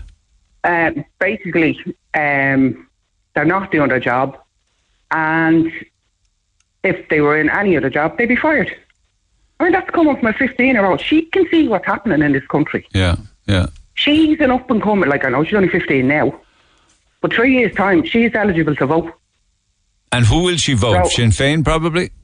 I don't know. Yeah. That's her choice. Like, I'm not going to influence her into who. And you wanted to pick up on how we accept these little token gestures of €200 off an electricity bill and a couple of €100 in a budget as if to keep us happy, like. But that's all it is. We just give it to them and then they'll shut up and leave us alone. You know, like, people they're literally at the end of their ropes now. They can't afford all these pay hikes. You go to your shopping now and, like, my shopping alone has gone up by about €90 because there's 6 of us here and they're all adults. And how often would you do a big shop? Every week. Oh, for God. 90 a week? Yeah. Really? Because, price of meat, vegetables, everything has gone up in price. And does that include cutting back on luxuries and everything? And it's still up 90 a week? I don't buy crap anymore because I can't afford it. Yeah. Well, you know what I mean? I buy minimum amount, just like crisps and stuff for the kids that are there. But they get proper square meals every day. And have you changed the brands from the more expensive brands? I have, yeah. You've done everything possible. Yeah. No, I used to shop in Dunn's all the time. I can't afford to shop in Dunn's anymore. So where do you go? I'm now shopping in either Aldi or Lidl, all dependent. Because I can't afford it. Yeah. A guy went one of the days last week to get mince. I was doing a lasagna, and obviously because the 6 of us, I have to get a lot of mince to make a lasagna. Yeah. What I used to pay for £3, I don't do kilos, I still do pounds, of mince, used to cost me €13. It cost me nearly €19 the other day. Oh, for God's sake. For the same quality grade beef and everything. Exactly, yeah, for the same mince. So, how are they expecting people? Like, here, we give you €200, but that €200, you're going to end up spending on shopping, and you're going to, you know what I mean, your bills are still going to go higher because the electricity companies, the gas companies, they've put their prices skyrocketed. Yeah. Like, they're not thinking like people. They look at somebody's wages, right? You say you come out with €550 a week. They're not looking that people have to pay a mortgage out of that. They may have a car that they have to pay for. Yeah, you heard the story. You heard the story a few minutes ago of the mother who gave up work completely. Louise gave up her career to mind her 2 children on the autism spectrum. Well, I had to do the same because, my daughter has. You heard the story. She was getting a carer's allowance. Then her husband got a wage increase, a promotion. Yeah. Got means tested, and she lost all of her grants and lost her carer's allowance. Yeah. Well, like. You're like I was saying, is you're of no real value to us in society. Incidentally. No, we're not. Yeah. No, like carers, as I've always said, are at the complete bottom of the ladder, being stood on. And because Katie, your daughter, you referred to her during the speech on the Grand Parade. She's got a Twitter page called Katie's Fight to Keep Walking, right? Yeah, she does. Yeah. So you're Katie's carer. I'm Katie's carer and Katie's mum. Yeah. She's at the moment. Katie has cerebral palsy. We were out to America a couple of years ago for SDR surgery, which was a huge success. Katie went from a wheelchair to walking. She now has a dislocated hip that's been dislocated for the past 13 years. You're joking me. Which it's deteriorating all the time. It's now over 40% dislocated. Why is that? Why is that? Please tell me, because I hear of a dislocated hip that can be just put back in place. Why isn't that happening? She's too weak. That's the excuse we're getting. The excuses we were getting before that was when she was 10, 11, 12. We wait. She's like her period starts because she'll stop growing and we'll know how it is. Then it's like, no, she's too weak. Now she's been referred on to an adult doctor at 15. So you've really had to raise your own money to look after her? I had to raise the money to bring Katie to America. Yeah. God. I'm now looking at bringing her back to America again for hip surgery because they won't do anything here for her. Oh my God. What kind of cost? What kind of money did you have to raise? I have no idea yet. I've just sent off the information. So how much have you raised? How much have you raised already? Well, it was 2013, 2014. We had to raise 60,000. Good to bring her to America. No, that's well done. because that paid for her surgery and everything else. And I have to do another one of those rounds of fundraising. And now I have to literally make a beggar of myself again to plead with people. Now, obviously, I'm not doing anything until I see if the doctors in the Paley Institute in Florida will actually do something for her. So you see Youghal then, there was a lot of criticism at the time when he walked past many of the parents at City Hall. He literally ignored the children. The kids were standing there and he walked straight through the crowd. And as I said, to go in and get another pat on the back that he doesn't deserve. And why would you walk past children that are sitting in wheelchairs? Like Katie was standing with her crutches. I have Katie, as I said, she's cerebral palsy. My other daughter, Abby, she went for a normal eye test and they saw something on her eye. And we went for a private MRI to see what it was, because obviously there was a waiting list. Yeah, wasn't surprising me. I see it in the papers this morning. The doctor rang me to tell me that she has mild hydrocephalus behind her eye, and she sent off an urgent referral for her. That was, hang on, tell me what on my fridge. That was the 16th of June. I'm still waiting for it to be seen. Yeah, 16th of June just gone. Yeah. Well, in Irish terms, that's no time at all. You know, when we hear it. That's urgent. Yeah. Oh, sure. Listen, I know. I'm not disputing that. No, I'm not. Nor am I disputing the waiting list for the likes of the children who are 4 years waiting autism assessment. You know, yeah. and that's like another issue. In that, well, I'm not in that boat. No, I know. My daughter's in that boat as well. Well, some are physical. My grandson is 3. Katie's cerebral palsy. I accept that. You're a powerful woman, though. In fairness to you, you really are. I've no choice, and that's being honest. Because if I don't stand up for my kids, who will? So Cork has many things to be proud of, you said in your correspondence to me. But and like But Youghal Martin isn't one of them. No, definitely not. Okay. He's out for himself. Yeah, I mean, there you go. I was just reading there just before you rang me. He's gone to Japan for 4 days. Yeah. This country's falling apart. Why is he flying to Japan for 4 days? Yeah. He should be here. You know, they're going on the holidays. Why are they going on holidays? The country is falling apart. They don't deserve to have holidays. They need to be in the Dáil, trying to sort this out. But for all the good they do in the Dáil, you know what I mean? All the good they do. Well, you know, I mean, that's another day's story, I think. Let me bring PJ in on this, if you don't mind. Do stay in touch, Antoinette. It's a pleasure talking to you. I know that I know it's not easy for you. Thank you so much. PJ, good morning. Good morning, Neil. Somebody says here we have 3 top ministers for Cork, Martin, McGrath and Coveney, and I can't think of one good thing that any of them has ever done for Cork. Have a look at the Healy Rays and what they get done in Kerry over the years.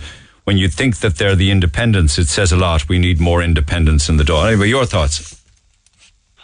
Well, the statement Micheál Martin came out with yesterday was he's totally disillusioned, saying that the people of Ireland don't need an election. He's obviously not speaking to the people that we speak to. I'm a member of Sinn Féin. I do a bit of work with Daniel Toomey and Pat Buckley, canvassing and that. We were in Mitchelstown and Middleton the last couple of weeks canvassing. And the amount of anger that we meet when we're at the door aimed towards Micheál Martin, Fianna Fáil, Fine Gael and Greens is unbelievable. Okay, so you tell me what they're saying at the door. They're being unfairly treated. The 2 ladies just spoke to there was one woman we were speaking to. She was saying her daughter is living with her for the past 5 years. She has 3 children. They're living in 2 rooms upstairs. She's applied for a house on top of house on top of house. Pat Buckley is pushing the issue for housing for her. She hasn't seen sight of government minister. Yeah. And in that individual case there that you mentioned, had they lost their home? Were they renting? Did the landlord sell? I am not 100% sure. I think they had their own place and they got evicted. Right. They were told to leave through whatever. I didn't. That happens all too often. Yeah, and I'm always worried that the landlords aren't being genuine with regards to the eviction reason. You know. No, look. Anyway, she's living upstairs with 3 kids in 2 rooms. I know. Yeah. What else did they say? Yeah. It's just total disillusionment. The way the cost of living crisis is going, the health care is another one. And as the two ladies we were speaking to there earlier on said just about everything that needs saying about that. Micheál Martin has lost the vote from the people of Cork. He's lost the vote of the people of Ireland. His own party's calling for his head. That's the problem, you see. When your own TDs are calling for your head, your time's ticking then, isn't it? Oh, of course it is, yeah. Time is ticking. But why aren't Fine Gael doing the same about Varadkar? Or why aren't the Greens doing the same about Eamon Ryan? Look, so they can't be happy.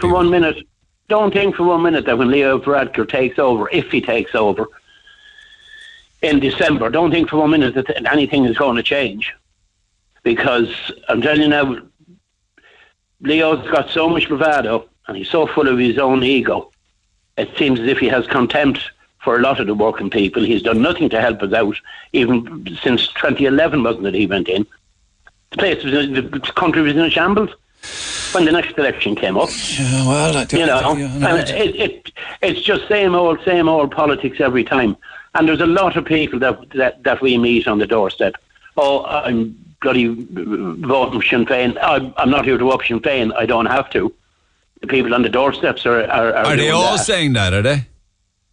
The bulk of them. I haven't met one person that actually has said to me, oh no, I don't want to talk to Sinn Féin.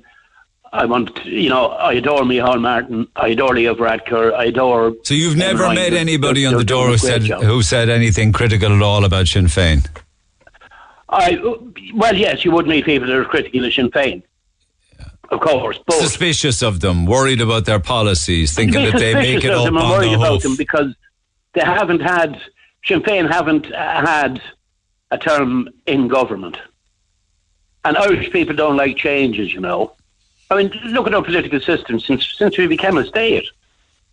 It's been Fine Gael, Fianna Fáil, Fine Gael, Fianna Fáil. And now, out of a desperate grab for power, they went into a coalition. And that was a match made in hell, that was. There's nothing positive that's come out of it. Yeah. As you said, we have three ministers down here.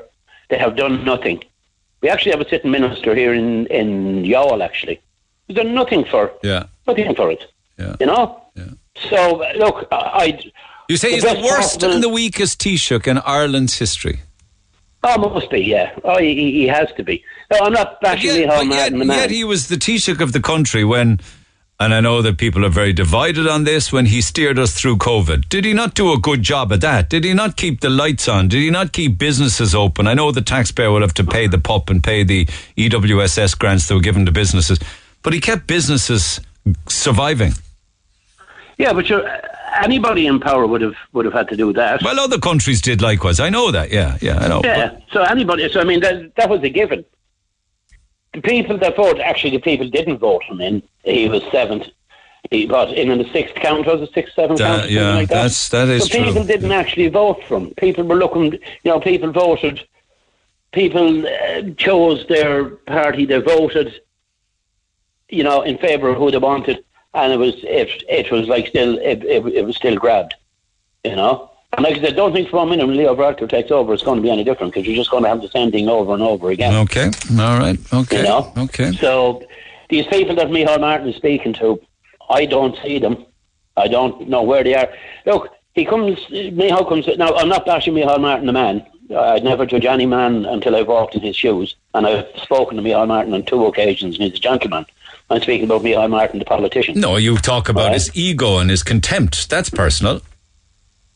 Yeah, well, that's Leo Varadkar's. Oh, Varadkar's ego. Ego. But you will bash Varadkar personally. Then you talk about his bravado, ego, contempt.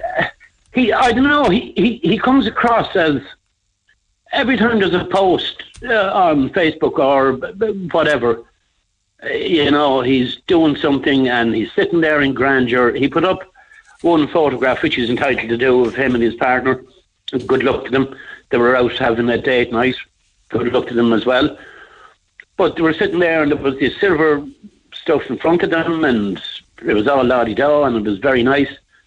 So I put up a picture of that mother and child eating their dinner outside the GPO, sitting on a crate, eating off a white paper plate. Right. I said, try eating your dinner outside the GPO. And don't be putting up la-di-da photographs when people are eating dinners provided for them. When the people are suffering. All right, okay. And even with the cost of living crisis. Yeah. Even with that, there's measures can be taken there, short-term measures. I understand there's global warming the problem. I can understand that. You see it's forest fires everywhere and stuff like that. But short-term... Are you okay with the €1 billion we've spent so far bringing people from war-torn Ukraine, for instance? Like there's a texter here saying he agreed to bring in the Ukrainians when there was no housing available and totally forgot about the Irish without homes. Yes, but you see, this is where one or two people were coming from as well. But you see, Neil, for as long as that's going on, for as long as you have people saying, there's the Ukrainians coming in getting this and getting that, and we're getting nothing. People are not looking at what's going on in Dáil Éireann, they're looking at each other, and it's taken a classic deflection job to take the view of what's going on in Dáil Éireann. Okay. The best possible scenario that the Irish people get at the present moment is Micheál Martin refuses to stand down. Leo, his backbenchers don't vote for Leo Varadkar as the next Taoiseach, and the government falls. I'm not saying Sinn Féin have a magic wand. There is no magic wand. And the government falls and we have a general election, and then, if things go according to what the polls are suggesting, we have a Sinn Féin government and all that will bring. Yeah. One thing for sure, it can't bring any worse than what it is. Well, let's wait and see. Thanks, PJ. Appreciate it. Text and WhatsApp 086-8104-106. Cork's Red FM. Okay, so one of the issues that we touched on there was accommodation and hotels in particular, and the Ukrainian refugee crisis that we have at the moment. I was telling you earlier this morning that close on 43,000 people have fled Ukraine to Ireland since the start of the Russian invasion. An awful lot of them are staying in hotels, and that's why there's a shortage of hotels for tourism. And in fact, the Irish Tourism Industry Confederation has admitted to that, saying that Ukrainian refugees in Ireland have exacerbated the shortage of affordable tourism hotel rooms in Ireland. Those that are left, I suppose, are I don't know how they can justify it, but those that are left that don't have refugees staying in them are a huge price. So much so that many rooms, like hundreds of rooms in the student accommodation blocks and units and big buildings that you have in Cork and indeed in Limerick and places like that, an awful lot of those rooms are being used currently now to accommodate Ukrainian refugees as well. And more are coming all of the time, including to UCC properties. But what will happen, there's one particular one says that there's 90 Ukrainians staying in the UCC campus accommodation and will have to leave on the 26th of August because the students will be coming back. So what happens then, for instance? Where then will they go? Will they be up in County Meath and Army Barracks themselves on cots in tents? But it's interesting because these numbers will just continue to rise. And I was reading yesterday that particularly down in Youghal, Padraig Hennessy, who I've spoken to on the air in the past, has Clancy's Bar in Youghal. And he was saying that the amount of Ukrainian refugees staying in hotels in Youghal is killing the tourism industry that they rely on as a seaside town. I don't know how much the hotels are getting per room. I mean, I remember recently people telling us that the hotels were getting €200 a night. But then when I was talking to the Grand Hotel, I think it was the Grand Hotel in Youghal, said that was nonsense, that they were getting less than 100 per adult and less again per child. But that still makes sense because that's 200 a night for a couple, right? So, and that would be every single night, 7 nights a week. But less of me and more of Padraig, who was Clancy's Bar in York. Padraig, good morning. Good morning, Neil. How are you? Are there rooms to be had there for tourists at all? No. I think in Youghal right now, our average bed night is 58 beds for a seaside tourist town. Okay. Out of how many, I wonder, would be multiples of that, would there? Yeah, multiples of that, yeah. So the only hotel that we're operating right now is the Walter Raleigh Hotel and Airbnb and B&B. And basically that's what we have to offer in Youghal. Obviously at the height of the season, which we're in right now, Youghal is very busy with day trippers coming down for the day. But what we're seeing is, the exodus heading home at 6:30, 7 o'clock in the afternoon either heading back to the city by car, by bus, or back to Dungarvan or wherever they're going. So you're not seeing that evening business. And has that wiped out the spend then, the tourist spend? It has, yeah, very much so. You can see it. I mean, besides inflation, it has. And hospitality sees that in Youghal. The Monday to Friday, before the weekend breaks, before everybody comes down to spend the weekend in Youghal as a day tripper, pre the hotel crisis, we would normally have a lot of people staying in Youghal Monday through Friday, families coming down, enjoying the beach, enjoying hospitality and so on and so forth. So the hospitality then would lead into the evening when people would have dinner out or meals out or go for a few pints. And of course, day trippers can't really do that because a lot of them are driving. Yes, very, very much so. And you see it on our weeknights. Fridays is a little stronger than our winter season. Saturdays is busy because we're having a lot of the locals come out. But Sunday, at 6:30 in the afternoon, everybody's gone. They're gone because they can't stay locally. Yeah. And you couldn't grasp why the government would think it would be a good idea to take all of the hotel rooms out of service. Well, I mean, listen, I see these poor Ukrainian women walking out the beach every night. And, we know they don't want to be in Youghal. They want to be back in the Ukraine with their family having dinner or whatever.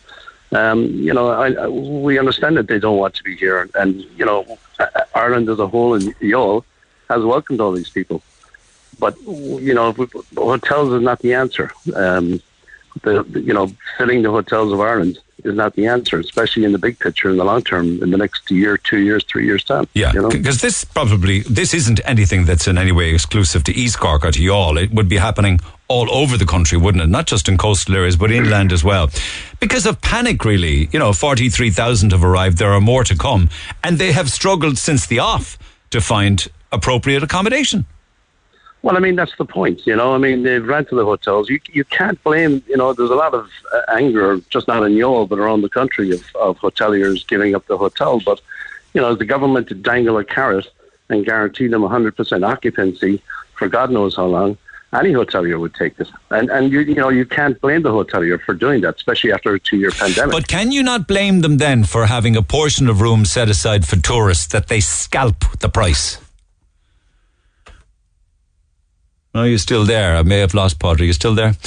No, I'll pick a conversation up with him as soon as I get him back on the phone, and that could well be after 11. So do text on that. Text 0868 104 106. Pick up the phone on 0818 104 106. And I'll come back to it after 11, but just one or two more texts then with regards to Youghal Martin and his future as leader of the Fianna Fáil party. The man is totally delusional at this stage. Like Alice in Wonderland, he believes things mean what he wants them to mean. He's not alone bringing ruin to Fianna Fáil. He's also destroying the country, our beloved Ireland. He must go now and take the rest with him. I never think I'd be hearing something like that about a Taoiseach from Cork.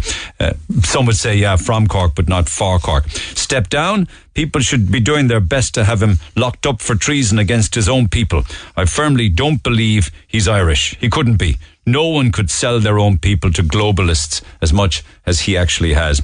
I think they should all be booted out, put someone in that actually cares about the people. And who would that be? Sinn Féin, I suppose you'd be suggesting. He agreed to bring Ukrainians in when there was no housing available, totally forgot about all of the Irish. We're not the Republic of Ireland anymore. We're just controlled by the EU. Our governments have sold out every right of the citizens in this country. Absolutely. Take. And the two other clowns need to go with them ASAP.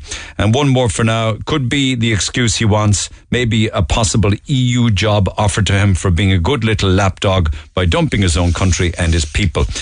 People's needs and looking after others arriving here with houses and whatever else they may demand from him. That's just a selection of texts. There's lots more there. We've got more calls after 11.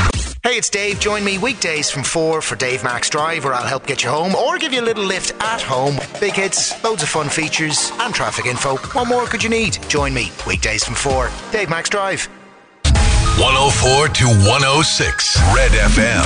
This is the Neil Prendeville Show. So still some more beach trips to come, and just ahead of that, Ciara says, while it's great to see people out enjoying our beaches, it would be great if people could remember to leave no trace. She was obviously listening to the programme earlier on this morning. I was sitting next to a group of people in their 20s on Inch Beach yesterday. One group of them moved to join another group of them, and laughed about how they left all their rubbish behind them at another spot on the beach, saying it was someone else's job to clean it up. Another girl who was part of the group was openly leaving her rubbish behind as well, when one of the others called her out on it. It wouldn't leave you with much hope when people in their 20s think littering is a joking matter. I had my child with me and wouldn't dream of littering. Parents would do well to have a word with their adult children. Well, you'd think that those in their 20s would get it, because they go on so much about global warming and climate change and stuff like that. But yet, I suppose you can't tar them all with the same brush. But thank you for that text. Text 0868 104 106. With regards to the state of the country, no, I don't think there's any problem with Youghal Martin as leader of Fianna Fáil or Taoiseach. He's been a good leader for both party and country. It's Ireland's loss if he can't continue as Taoiseach. Another one, I'm confused between the Dáil and Fawcett's circus, struggling to tell the difference. A lot of people were unemployed due to COVID-19, and now inflation is making matters worse, yet people are still being heavily taxed on top of that. So how on earth are people supposed to make ends meet? Well, that's just it. A lot of them aren't. And one more for now. Youghal Martin should stay on as Taoiseach, as he is much better at it than Leo Varadkar ever was. Keep those texts coming. Text 0868 104 106. The line dropped me there, chatting with Padraig Hennessy from Clancy's Bar in Youghal, but I've got him again. Padraig, sorry, I lost you there midstream. You with me again? Yes, Neil, how are you? Do you think that because of this lack of footfall or tourists actually staying in tourist towns like Youghal, that businesses will close or suffer? I do. I think there's going to be casualties in the winter time. Especially Youghal is a tourist town. We don't have any industry in Youghal. The biggest employer in Youghal is the hospitality business, from the bars, restaurants to cafes on the main street. And we employ more than anybody else in Youghal, and that's what we have. So we depend on tourism. And I do think, I don't mean no tourists coming, but people who can't stay with us for 4 to 5 days with their families is going to have a massive impact come winter season, Yeah. And we do have, the 3 caravan parks in Youghal. A lot of them come down from the city, and they're a massive economic benefit for Youghal. Every year when they come down with their families, they spend locally, from supermarkets to petrol stations to restaurants to bars and so on and so forth. And, when they go back for their winter season, then we don't have anything, So I really don't know what's going to come down our way, Make it in the summer to survive in the winter, if you like. Yeah, but that's not a way to run a business, That's normally how you run a seaside business, but after a 2-year close down, Youghal is such a fantastic town. We've got blue flag beaches to what Ned Brennan, our local Tidy Towns leader, has done to the town, what the council have invested in the town. We have Ironman next month, excuse me, which is a major benefit for Youghal as a showcase, and economically, it's massive for the town. But they've been affected from the no accommodation in Youghal, and these people, the athletes, never mind the families. So how will Ironman cope then if the hotels are full with refugees? Well, I imagine bed and breakfasts and Airbnbs are they taken up as well, housing refugees? No, I don't think so. I just think it's the local hotels. Okay. The athletes and families are coming for the Ironman are staying anywhere from Mallow, Mitchelstown, Fermoy, Dungarvan, even out into Waterford, Carrick Shore, and going back west, back towards Cork City, Bandon. It's these are professional athletes that have to travel to Youghal, on the day of the event. The previous day we have the half Ironman, which is going to be another massive economic benefit for Youghal. And it's just, the town looks so well. It's people who have come throughout the pandemic have just been amazed what we have to offer in Youghal. And it's a kind of a letdown when we don't have accommodation. Can I just ask you on another topic? How is the tourist industry and hospitality doing with regards to recruiting staff? Huge problems there, both in kitchens and front of house, yeah? Yeah, across the board, Neil. We have a major, Clancy's, we don't open Monday, Tuesday, because we don't have the staff. And Even yesterday, I met some people on the beach, and they're annoyed with me for not opening, but we don't have the staff. Yeah, and the same across West Cork, and indeed many restaurants and establishments in Cork City don't open on a Monday anymore as well. I'm wondering, is that because footfall is lower on a Monday, or they can't get staff? No, I think it's a major staff issue. I mean, we in Youghal, and speaking for Youghal, every restaurant seems to be closing for 2 days a week because you don't have staff. Normally, we right now we have 28 staff, and normally in season we will run at 37, 30, 38 staff, and we just don't have them. We can't get them, and that's why we're closed. And that doesn't help either. I mean, that 2 to 3 months of the summer where we were trading 7 days would get us through the winter even better. You know? Why can't you get staff? It might sound like a stupid question, but why is it different now to say 4 or 5 years ago or 3 years ago? Well, I mean, listen, the engine of any restaurant is the kitchen. The kitchen basically runs the restaurant, and if you can't get chefs, you can't get sous chefs, prep chefs that are trained. It's you just can't do it. Okay, and again, why is that different to 3 years ago? Well, they're just not there. They've either after the pandemic have got out of the business and changed over to a different style, different way of living or different job opportunities, and they're just not there. And I think you can see that in any news reports that they're just not available. They took another career path. Yeah. Yeah, I think a lot of guys in hospitality went and worked in the supermarkets. Aldi, Lidl, Tesco, and stuff like that. So why would you put so much time into training and upskilling and learning your craft to be a chef, or wanting to work in an environment like that, which I'm told is reasonably well paid? Why would you give it up? Well, I mean, if you ever worked in the trade and worked in the kitchen, it's extremely hard, extremely long hours, very unsociable. We work all the opposite to everybody else. So we work weekends, we work holidays, we work Christmas, we work birthdays. Average chef works 10, 11 hours a day, which is extremely difficult. And I think with the pandemic and everybody, with the businesses closed, they realised, we don't want to do this anymore. We don't want to do this. A better way of living my life. Yeah, and there is, it's extremely hard, and I get it. I've been doing it for 30 plus years, and it is hard. So that's the problem. That's the problem. Yeah. So that's not going to change anytime soon either, though, is it? No, I don't think so. Not in the near future, anyway. The next couple of years. I do have one of my young guys who was trying to get into CIT to train, and he's even finding that hard to get to. He wants to be a chef, and we're trying to get him in right now, starting September, and it's great to see. I'm even happy that he is thinking that way, because it is so hard. Okay, covered a lot of ground. Thanks for taking the call. I'll let you get back to it. Have a good week, Padraig, as always. That's Padraig Hennessy from Clancy's Bar in Youghal. Covered a lot of ground there, not just hotel rooms, but also lack of staff. Your thoughts on that? Text 0868 104 106. Okay, hold those calls. I'll come back after the break. Call the Neil Prendeville Show now. 0818 104 106. Red FM. You guys are fast off the mark. Texter here says, with regards to restaurateurs and those in the business and the trade, if they treated their chefs properly all along, they might not have this big problem now. Now it's coming back to bite hotels and restaurants in the backside.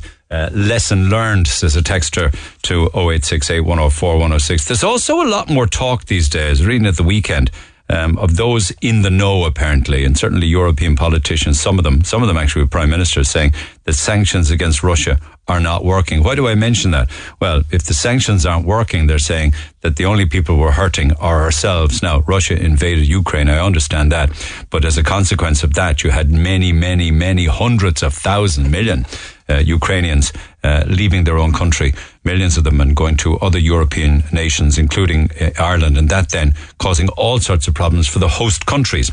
And this is not meant to be in any way critical of a Ukrainian refugee, but you see where we're at now. It's cost us $1 billion. They're in Gormanstown Army Camp, and they're living in tents, and all of the hotel rooms are all clogged up and what have you, and it's had an awful impact. At the same time, we hear of carers' allowance being taken away from mothers on the air this morning. We hear of children with 4 to 5 year waiting lists for autism assessments and what have you, and the cost of living all gone through the roof. So the cost of living issue probably could be pointed in the direction of Russia and the invasion in Ukraine. Notwithstanding that there is a bit of greed, I still can't understand why in areas of South Kerry and North Cork and across the borders with Cork and Kerry I can get diesel and petrol for €2 and I come back into the city and I do see some of them in and around the 2.6, 2.7, but by and large we're still up around the 2.10 and 2.12. Why in the name of God is it not the same everywhere? I just don't get any of that. But anyway, I digress. Back to the phone lines we go. Pick up the phone on 0818 104 106. Dennis, good morning. Yeah, good morning. Okay, so you were another one of the families that went through the process to connect with the Red Cross to be able to home a refugee, is that right? That's correct. As I understand the figures, there are some 30,000 people who have pledged accommodation. And I'm one Just move around a tiny bit, Dennis, if you don't mind. It's a little bit muffled. I'm one of those I'm one of those who has pledged accommodation. But there's 30,000 that have pledged accommodation. And I've pledged it back in March, and so far I have not received any offers from the Red Cross to accommodate them. And would there be 30,000 families who have gone through all of the processes, including vetting, Garda vetting and everything, but still nothing. So I assume I'm not on my own. And if there's 30,000 people out there and we have 40,000 refugees in the country, then that's a big chunk, you know. And that's three quarters of the people. They don't need these army camps. And I wonder, is it that the vetting was too complicated, or that they just lost the will to continue with it, or just was administratively a nightmare? It has nothing to do with vetting. It has nothing to do with vetting. There's something wrong. There's either a policy not to have these units taken up, government policy, and or it's incompetence on part of the organisers, either the Department of Children or the Department of Housing or the Red Cross. So it's either a policy or it's incompetence. And tell me, what was the vetting process? How does that happen? How does that work? Well, you go online, they ask you questions. The Red Cross are on Zoom. They ask you questions. They show them your documentation, passport, driver's license, whatever. And then you send off a form to them. They send it to the Garda, and the Gardaí approve or not, as the case might be, I assume. And did that happen in your case? Did they come back and say, yeah, we've checked with the Garda Síochána, we're good to go? They have. Yes, yeah, they have. And you have a sizable home, which used to be a B&B, so it's well fitted out to take in guests. Yes, that is true. But the thing is, it's no point. What you're saying is true, but there's no point talking about me. This obviously. No, I'm giving you as a typical example of a property. No, I know that, but in your case, your property would be ideal. Ideal. But yet absolutely. You went through all of the process, the vetting and all of that, all the documentation, the Zoom call, and have heard nothing, and this is the heading into the back end of July. Yes, exactly. So something is wrong with that process. The last I heard, and I mean it's going back, say, maybe 4 or 5 weeks, that out of the 30,000 people who pledged accommodation, that they had actually accommodated something like maybe 600. Ah, for God's sake. Where did you get that figure? That's embarrassing. That was the figure released by the Red Cross themselves. 600 out of 30,000 offers? Yes. That's going back, say, 4 weeks, but that's the figures. If the 30,000 households and families in Ireland had been taken up in their offer, we wouldn't have 40-odd thousand refugees scrambling for hotel rooms and tents in an army barracks. Exactly. That's depressing. Now, maybe 30,000, all of them won't be suitable, but let's say 20,000 is suitable or 25,000 is suitable. Yeah. I don't get it, man. I just don't get it. Okay. I don't get it. Obviously somebody in the government or the Red Cross or somewhere needs to start answering questions directly to say why are they not taking up this accommodation? Okay, just before I let you go, I just got handed the Irish Red Cross defence with regards to the length of time it's taking to house Ukrainian refugees with Irish families. It comes at a time when women, children and elderly people arriving from Ukraine, and by and large they are women and elderly people and children, forced to sleep on Dublin airport floors and obviously army barracks and what have you. City West can hold 2,300 people, as we know. The Irish Red Cross chairman said officials are housing people as quickly as possible. Along the way, there is Garda vetting, there is vetting of the physical suitability of the properties, and in a high number of cases, pledges that were offered in the early stages were withdrawn. He says it's complicated, it's slow, but this is not simply finding some place that you can put a family into. Placing a family with another family is complicated. Sometimes it works, sometimes it doesn't. There's quite a bit of experience at this stage. We have 8 caseworkers working with families right across... 8? My God, right across the country to help them settle. But of course, we would like to see things moving faster.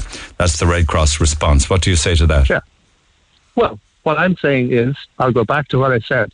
This is either government policy not to house people with families, with Irish families, Ukrainians, not to house Ukrainians with Irish families, or it's incompetence. Okay. And if it's incompetence, we need to replace whoever is in charge. Okay, thank you for that. Appreciate it, Dennis. Thanks for taking the call. And if it's government policy, we need to replace the government. You just before you go, you did get back onto them and say, hey, what's happening? What's the delay? I did. The last time I spoke to them was last week. Yes, we'll be back to you. Okay, all right. Thanks, Dennis. Thanks. Text 0868 104 106. Pick up the phone on 0818 104 106. Can I just say, on a lighter note, this side of midday, I have some more family passes. They're in big demand, the family passes that we've managed to put together this summer to take yourself and the family off to some wonderful tourist attractions. I got a lovely email in from UCC Campus Tours. They said, I was listening to your show the other day and I'm happy to give you 60 free passes. This is 15 family passes for families of 4 for a single use. Give them out whatever way you want for the UCC Campus Tours running here at UCC. Now, they gave me some background to it. It's suitable for all of the family and it showcases some of the hidden gems in the Cork City campus that general members of the public might be unaware of. The tour includes going inside the Crawford Observatory, the Aula Maxima, which the kids adore because it's similar to a certain wizard's school, Hogwarts, the Ogham Stone Corridor, the President's Garden, the newly refurbished Honan's Chapel, and many more sites along the way. Marcia says kids will enjoy the wildflowers growing on the campus and might even want to try out the honey produced on campus by our very own beekeeper. Winners of the vouchers will also receive a gift pack to take home with them on the day and includes a copy of A Bee at UCC. Tours run every day, 11:30 and 3 o'clock, Monday to Friday and midday on Saturdays. So you never would have thought that this tour even existed. I certainly didn't, and we've got family passes for that. What else do we have to give away right across the rest of the week? Michael Collins House, Spike Island, Cove Heritage Centre, Camden Fort Mar, Skibbereen Heritage Centre, the Youghal Clockgate Tower, the Collegiate Church in Youghal, Photo Wildlife Park, Leahy's Farm, UCC, I just mentioned, Blackrock Castle Observatory, Leisureplex, Cork City Jail, West Cork Secret. I think that's the one where you go down and you just wallow and play and frolic all day in mud. And a buddy of mine recently, he's working down in Desi's Tires in Little Island, he was telling me he brought the family there and he had the greatest day ever. He didn't think he would, but he just absolutely loved it. Playing with and acting out the Egypt in mudslides and Adventure Park and whatever. Zip It at Farron Woods, Clonakilty Black Pudding Visitor Centre, the West Cork Model Railway Village, the Shandon Bells, Cork Harbour Boat Hire. This is the self-drive boat tours. And I imagine that list will continue to be added to as we go through the days. So I'm changing a little bit. Up until now, we've given people an opportunity to pick passes themselves, but that's getting much more difficult to manage now with regards to tickets and numbers and amounts. So from now on, I'm picking the daily giveaways, or at least Claire is picking the daily giveaways, and we'll open the phone lines then for specific tourist passes. A lot more straightforward than that. But But how will the weather be for the coming days? We got a sprinkling of shower this morning and a bit of an old thunderstorm, and everybody started to panic. Is the best of it behind us? Alan O'Reilly's with Carla Weather. Alan, good morning. Good morning. Thanks for taking the call. You're in big demand. I appreciate that. But for our particular part of the country, as in the greater Munster area, is the best of us behind us now? Yes, well, in terms of the hottest temperatures, certainly they will start to drop back, and they'll drop back quite quickly now as well. By tomorrow, you'll be struggling to get above 20, 21 degrees. So there really is kind of that plume of hot air is moving away now. There was, as you said, some thunderstorms. There was a lot of lightning strikes around Ardmore, and they kind of moved inland into East Cork and up into Tipperary. Have a listen to this. This is thunder down in Youghal. Not too far from Ardmore. Yeah, there was a lot of strikes down there. Yeah, there's music to your ears, I'd say, is it? It's funny. I'm not that excited about lightning storms. Actually, I don't particularly like the chances of what can result in lightning strikes, but it can be interesting to track them, and they're very difficult to forecast, which is why Met Éireann issued that weather warning very late for thunderstorms. They call an isolated thundery burst. Yeah, and it looks like they're kind of dying out for now anyway. In the south of the country, there's a few strikes now further up the country heading towards Donegal and that. And there's still some heavy rain coming into the southeast. There's some heavy showers and water, but it does look like the worst of the rain for Cork seems to have passed for now at least. And are we looking ahead then to a few dry days then, with at best sunshine and cloud, is it?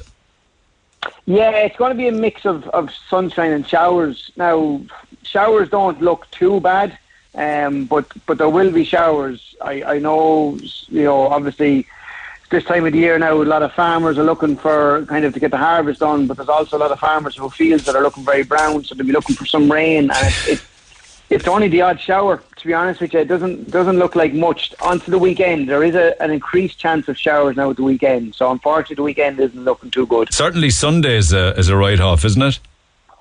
Well, you'd think that, but the weather models are not in agreement. Now, again, there is likely to be rain, but Cork, for example, could just escape a lot of it. It could stay more northwest of Cork. So, a lot of uncertainty on the weather models around the weekend, actually. So it's a little bit of a tricky one to call for the weekend. And yesterday's temperatures, where we hit about 28 down here and 33 in the Phoenix Park where they clocked it, where did that heat come from? So it's basically a plume of hot air. And what happened was we had a low pressure system out to the west of Portugal that was circulating.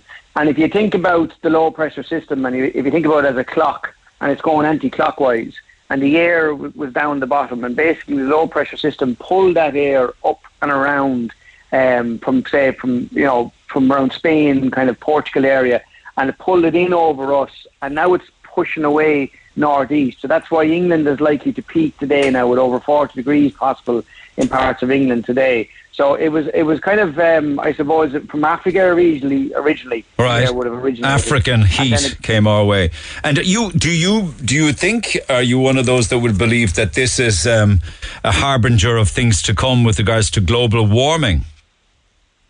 Well, I think there's no doubt that the climate is warming and that we're going to see more extremes. Now, how often we see them is probably the biggest problem. The extremes themselves, it's always a tricky one to mix climate with weather, but the science shows us that we're going to see more of this kind of weather.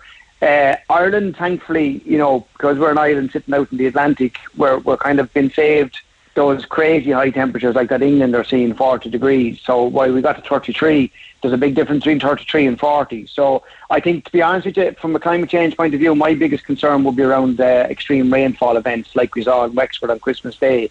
Those type of events are probably our biggest problem with climate change. Yeah, okay, all right, okay. It's worrying what's ahead of us, isn't it, for future generations? It really is, Alan, isn't it?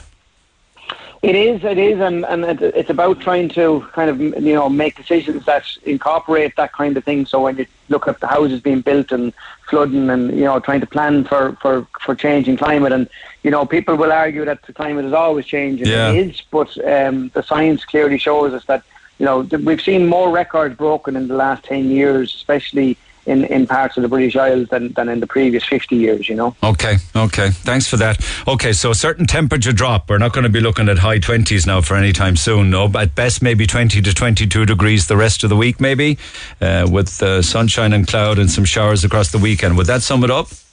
That'd be about it, yeah. That's about it. All right, my man. Appreciate it as always being on the end of the phone. Thanks, Alan. Alan O'Reilly from Carlow Weather. Remember, I was chatting yesterday, or at least I was reading out a text from Alan, who was listening down in Bordeaux in France, and he was giving me temperatures as they were about to climb. I think when he texted, it was 30 degrees in the morning, and he says it wasn't going to stop, that it would go higher and higher, and they were expecting like 40 by mid-afternoon with a real feel of 43 degrees Celsius. Alan from Cork down in the south of France and Bordeaux joins me by phone. Good morning. Bonjour de Bordeaux, Neil. Comment allez-vous? Fair play to you. You're enjoying the weather, are you? Do you know what, Neil? It was excruciatingly hot yesterday. Do you know, it was uncomfortable. It topped out here at 41 degrees air temperature. And the mercury on we were in a caravan camping park, and the mercury all outside where there was little breeze was showing 43, 44 degrees. Oh my God, it was sweltering. So, you know, whilst it sounds lovely in one sense, you couldn't do anything. No. Oh my God, the heat, you couldn't walk 500 yards and you'd feel the stink. It was just like a wall, like walking into an oven, I'd say. Oh, it was like an air fryer. If there was a breeze, we had these cooling fans. But sure, it may as well have been like inside one of these air fryers, because it was just warm air was all it was circulating. But, and have you kids there as well? Yeah, the young lad. So yesterday morning after I sent the message, he was like, "Oh, can we go for a dip?" So we, of course, had to go to the pool to submerge ourselves up to our necks in water, and it wasn't too bad. But then again, there's only so much pool you can take. So you're in the caravan with no aircon, then, are you, Alan? Oh yeah, no aircon. Yeah, we thought it was, but alas, unfortunately, we're not. So I kind of had to scoot on down to the local supermarket and buy 2 fans, and one for each of our rooms.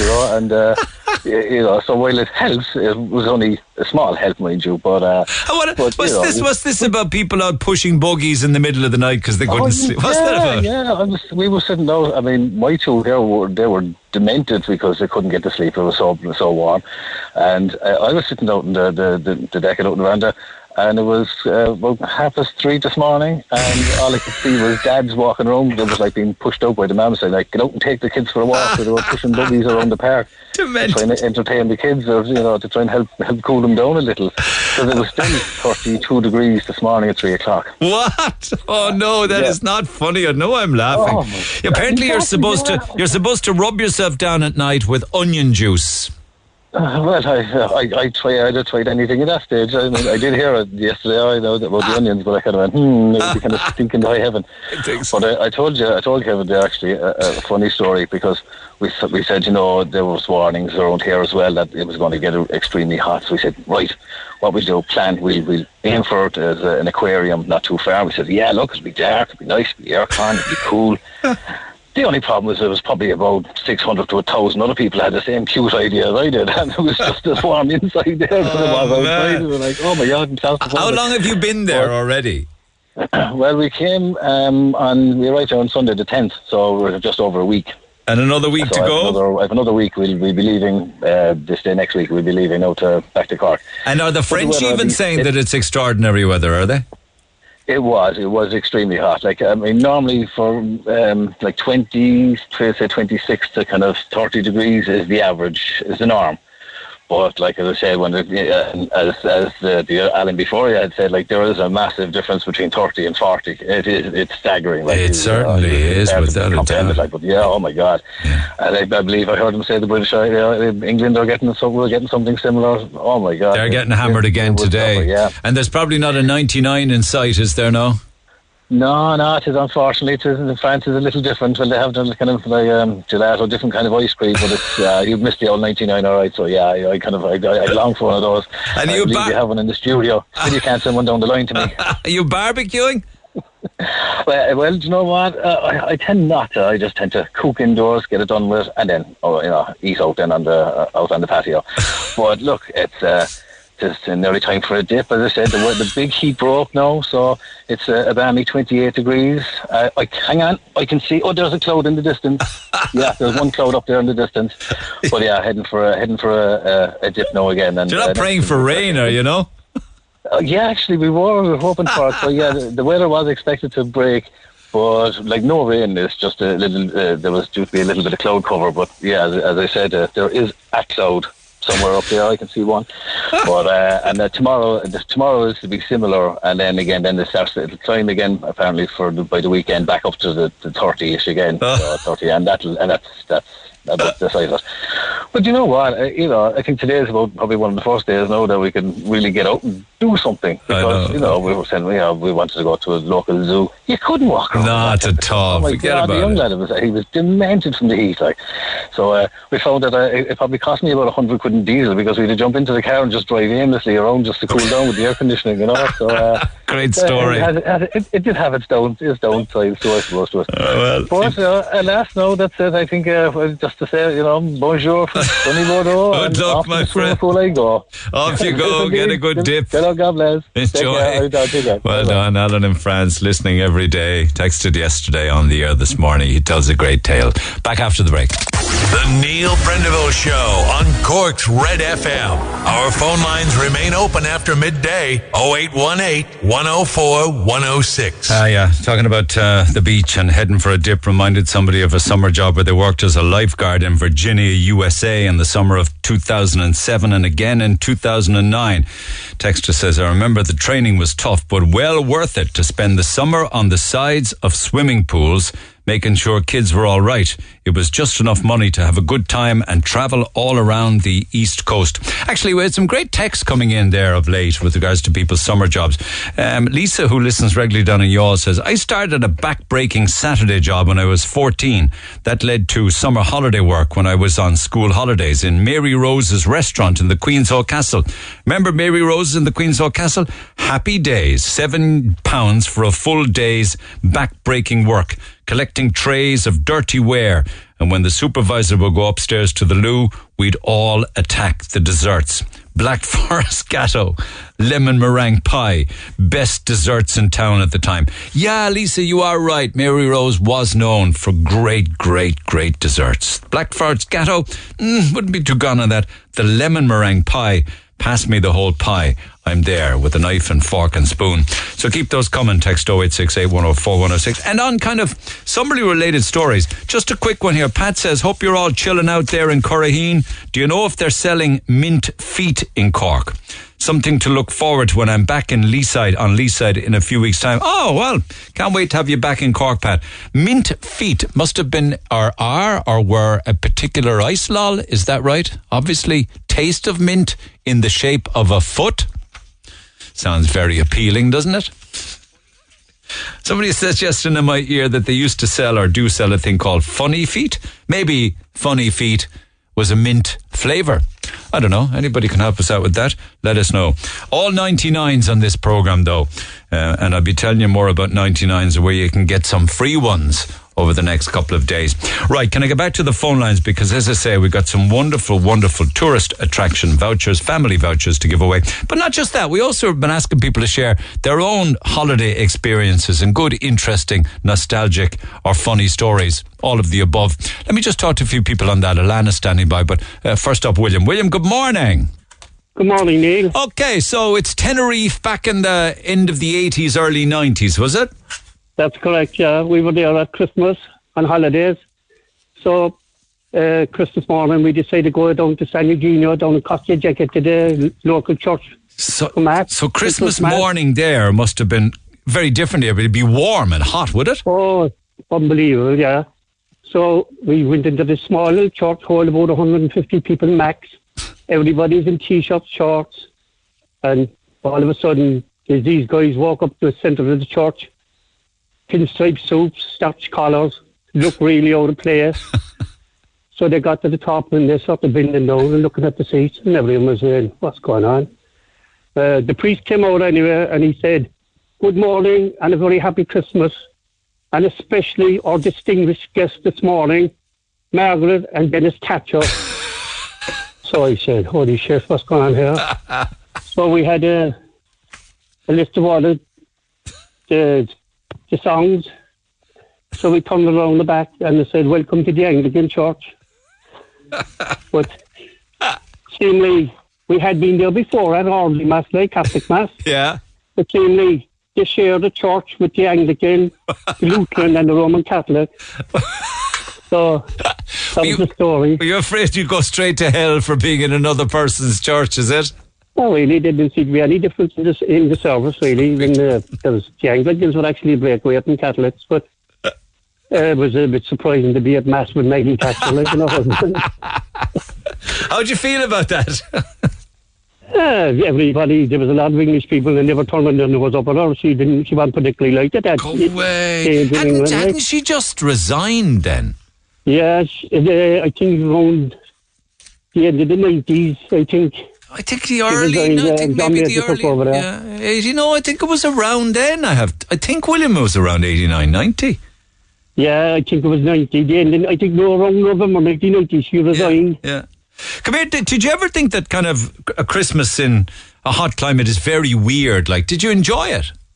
Unbelievable. We go every year. We haven't been there now for the last couple of years due to COVID. I know, yeah. Nothing like it. But what's Christmas Day like? It's absolutely brilliant. Christmas dinner on the beach. Can't beat it. Get away from all the hustle and bustle from the 15th of December to the 31st. Avoid all the hassle. You must have this, you must have that. Know what I mean? You know something, boy? You'd never spoke a truer word. It really is just mental, isn't it? It's total commercialism. Isn't it? Get away to Tenerife, Lanzarote and you have people tearing their hair out and the anxiety and the stress and the worry, the present for this and buying this and all this food and everything that goes with it. It's nuts, isn't it? It's crazy. And do you have turkey and ham then in Tenerife on Christmas? The whole shebang, yeah. You pick your restaurant and book your Christmas dinner and that's it. Go away. So there's no hassle whatsoever. Do you not miss family though, or friends or grandchildren? I have my family with me. I have my son and grandchildren with me. Yeah, I know. They absolutely love it too. Yeah. They're in Lanzarote at the moment now. Are they? Yeah. What kind of temperatures are they saying? Yes, it was over the 30s, roasting. I know. What can you do? Listen, I'd love to sort you out with the past. Would you like? Have you got grandchildren or people you might take away for a tourist attraction day? I would. I'd be delighted. Thanks very much. Okay. Well, would you like to pick one yourself? I'd like to go to Florida there with my grandchildren for family pastimes. Oh my God, that would be terrific. Have they ever been? They have been. Well, you can't go often enough, so I'm going to organise a family pass for you and the grandkids. Photo Wildlife Park. Enjoy the day, William. Great stuff. Thanks very much. Listen, great to chat with you. Thanks so much for that. Take care. All the best. It's an interesting topic in itself, Christmas Day in a hot climate, because I know of people who are Irish and they're from Cork and they're living in Australia, and the one thing that they can never get their head around is Christmas Day in Australia in the heat on the beach and the Bondi thing and everything, and they want the cold and they want the traditional Christmas of back home, that the turkey and ham just doesn't seem the same. But I know this is the wrong time of the year to be talking about Christmas, but the whole thing is a bit mental, isn't it, when you think of it? Okay, let me stay with the phone lines. Elana, good morning. Morning. Now, I know that you're a little on the young side, so is your mum there as well? No, she's not. But she knows you're talking to me? Yeah, she does. Excellent. So what are you, going to be 14 in December? Yeah. Okay. Is it anywhere near Christmas in December? Yeah, it's on the 11th. Okay. That's not too bad. You still get all of the birthday presents. Like if it was on Christmas Day, to be a different story, wouldn't it? Yeah. Okay, so tell me your own little story of a staycation. Where were you and what happened? My mum and I were staying in a mobile home park in Wexford. I'm not too sure what year it was, but I was 7. Right. And when we were there, it was a huge mobile home park, and we were staying in one of the mobile homes for a week. And I made a few buddies while I was there, and we used to always play in either the park or the green. And if we were moving from one of the places to the other place, then we'd always leave our parents know. But one time we all forgot to let them know, and we went off into one of the girls' tents. And they couldn't find us for a few hours, and they were searching everywhere. And then eventually we all ran out of the tent, and then they discovered that where we were. They were frantic with the worry, I'd say, were they? Yeah, they couldn't find us, and then we wanted to just go back and playing, and they were freaking out. Listen, I know how they feel, because when my kids were very small, particularly my son, he was always going missing, all of the time. And your heart would be in your mouth, because you'd think, oh my God, you end up thinking that you'd never see them again. Do you know that when my son was very, very small, Alana, when we were be overseas on holidays, I used to have to write my mobile number on his arm. Can you believe that? So if he got lost, whoever found him would phone me. He was forever getting lost. Well, I tell you another one. Yeah. We were in Euro Disney when he was really small, right? In Paris. Were you ever there? Yeah, I was. Okay, well, you know how busy that can be. And you know how they have the Disney parade every evening where Mickey Mouse and Minnie Mouse and Donald Duck, they all come out and they have a big parade down through the middle of Disney World. Yeah. Right? So 1 minute he's standing next to me, all 2 feet of him, and everything's fine. And the next minute he's gone, right? It took nearly 4 hours to find him. Somebody eventually had to bring him to the Lost and Found, right? And when I chatted with him, I said, "What the hell possessed you to do that?" He said, "Mickey Mouse was calling me. He confused waving with calling him. So he ran out into the middle of the parade and he marched off down the middle of Disney World with Mickey Mouse." 4 hours later. So you're very good by comparison, all right? Yeah. Would you like a family pass to take the family away to one of our tourist attractions? Okay. Any idea where you'd like to go? Spike Island.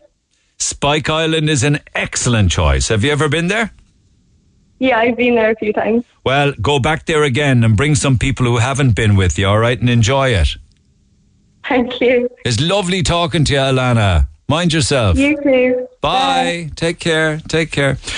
Lines open. Text 0868 104 106. The stories we could tell about our children. I'll be slaughtered now for saying that, but it's done now. Can't reverse out of it. Lorraine, good morning. Good morning, Neil. How are you? All right. Now, this is some years back. Was it down Kerry Way? It was.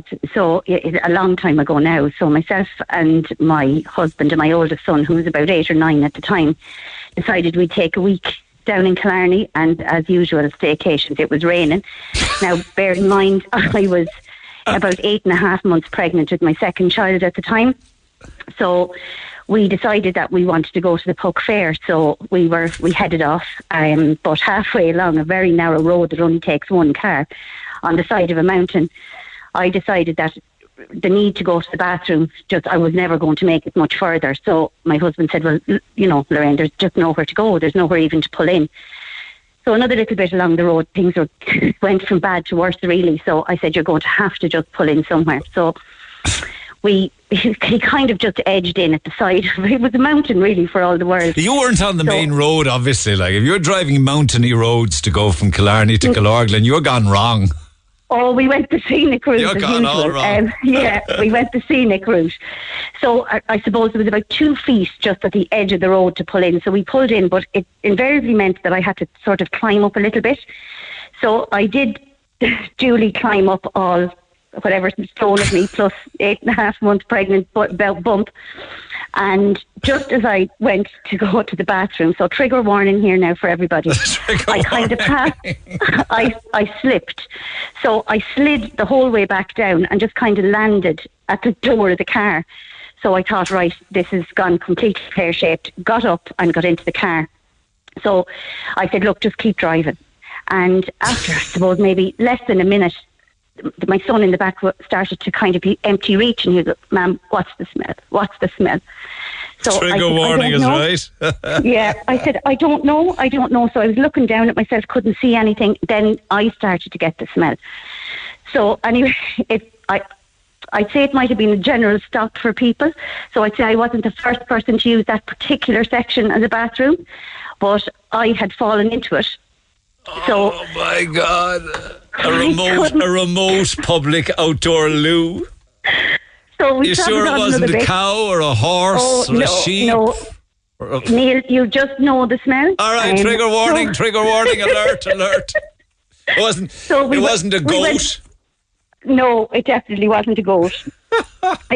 So we travelled on another bit anyway, and we all said we have to get out of the car. So we found another little lay-by, just a good bit further up, and it was right in off the road, and we pulled in. So I literally had to strip. Now, I had to take my clothes. I couldn't get back in the car. But of course, typically, as I was half stripped at the back of the car, big, huge tour bus goes past in the horn. You're making this up. You're making this up. Oh, Neil, honestly, I just thought out of Kerry I'd never get. I thought there'd be a wanted sign. Did the coach slow down? Now, was he blowing the horn? Oh, I was afraid to look up. My husband and son were going, "Ma'am, hurry up. But what happened next? Like, did you go to Puck? What about the smell? No, not at all. We just, all the clothes, as much as I could, into a plastic bag, into the boot of the car, and back again. We never got to see the Puck. Have you never been to Puck Fair? Never been. No Pucks were given that day at all.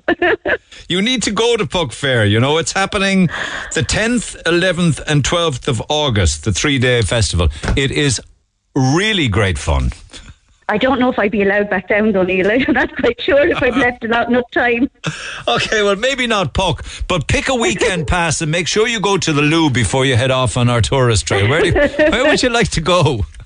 I don't mind, Neil. My kids are now teenagers, so anything teenager friendly would be very much appreciated. Anything at all, I don't mind. Friendly, okay. There's a lot of them are. What? Is there any such thing?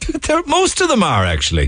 They're either teenager friendly or they're of huge interest to people in general. But I've got about 15 of them. So rather than going through the list again, I'll give it back to Claire and you can pick one that suits the teenagers and you as well. Thanks a million, Neil. All right. Thanks very much. Do get down to Puck. You'd see anything at Puck. I remember some years walking up the main street and coming out of a pub. What did I meet? A donkey. Walking out the front door of a pub during Puck. That doesn't surprise me. It's great fun. You love it. Get back there soon. Anyway, stay on hold, Lorraine. We'll get you sorted, all right?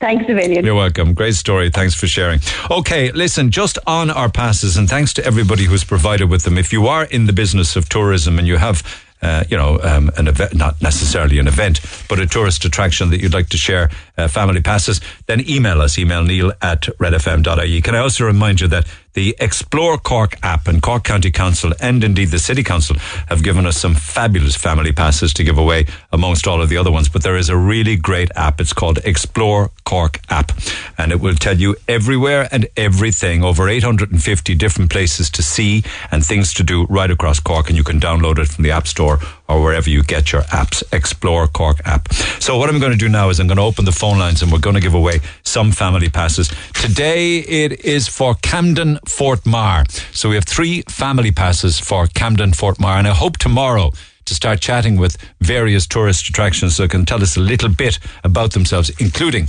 Camden Fort Mar. I've been there. It's been about 3 or 4 years. It's just amazing. It's just amazing. So we'll start on that tomorrow. I think we might be chatting with the people from UCC and others over the course of the coming days and weeks. Our lines will stay open on 086 8104 106 by text. And if you want to get in touch with the show, you can email neil@redfm.ie. Have a good day. See you tomorrow. For more Red FM podcasts, go to redfm.ie/podcast.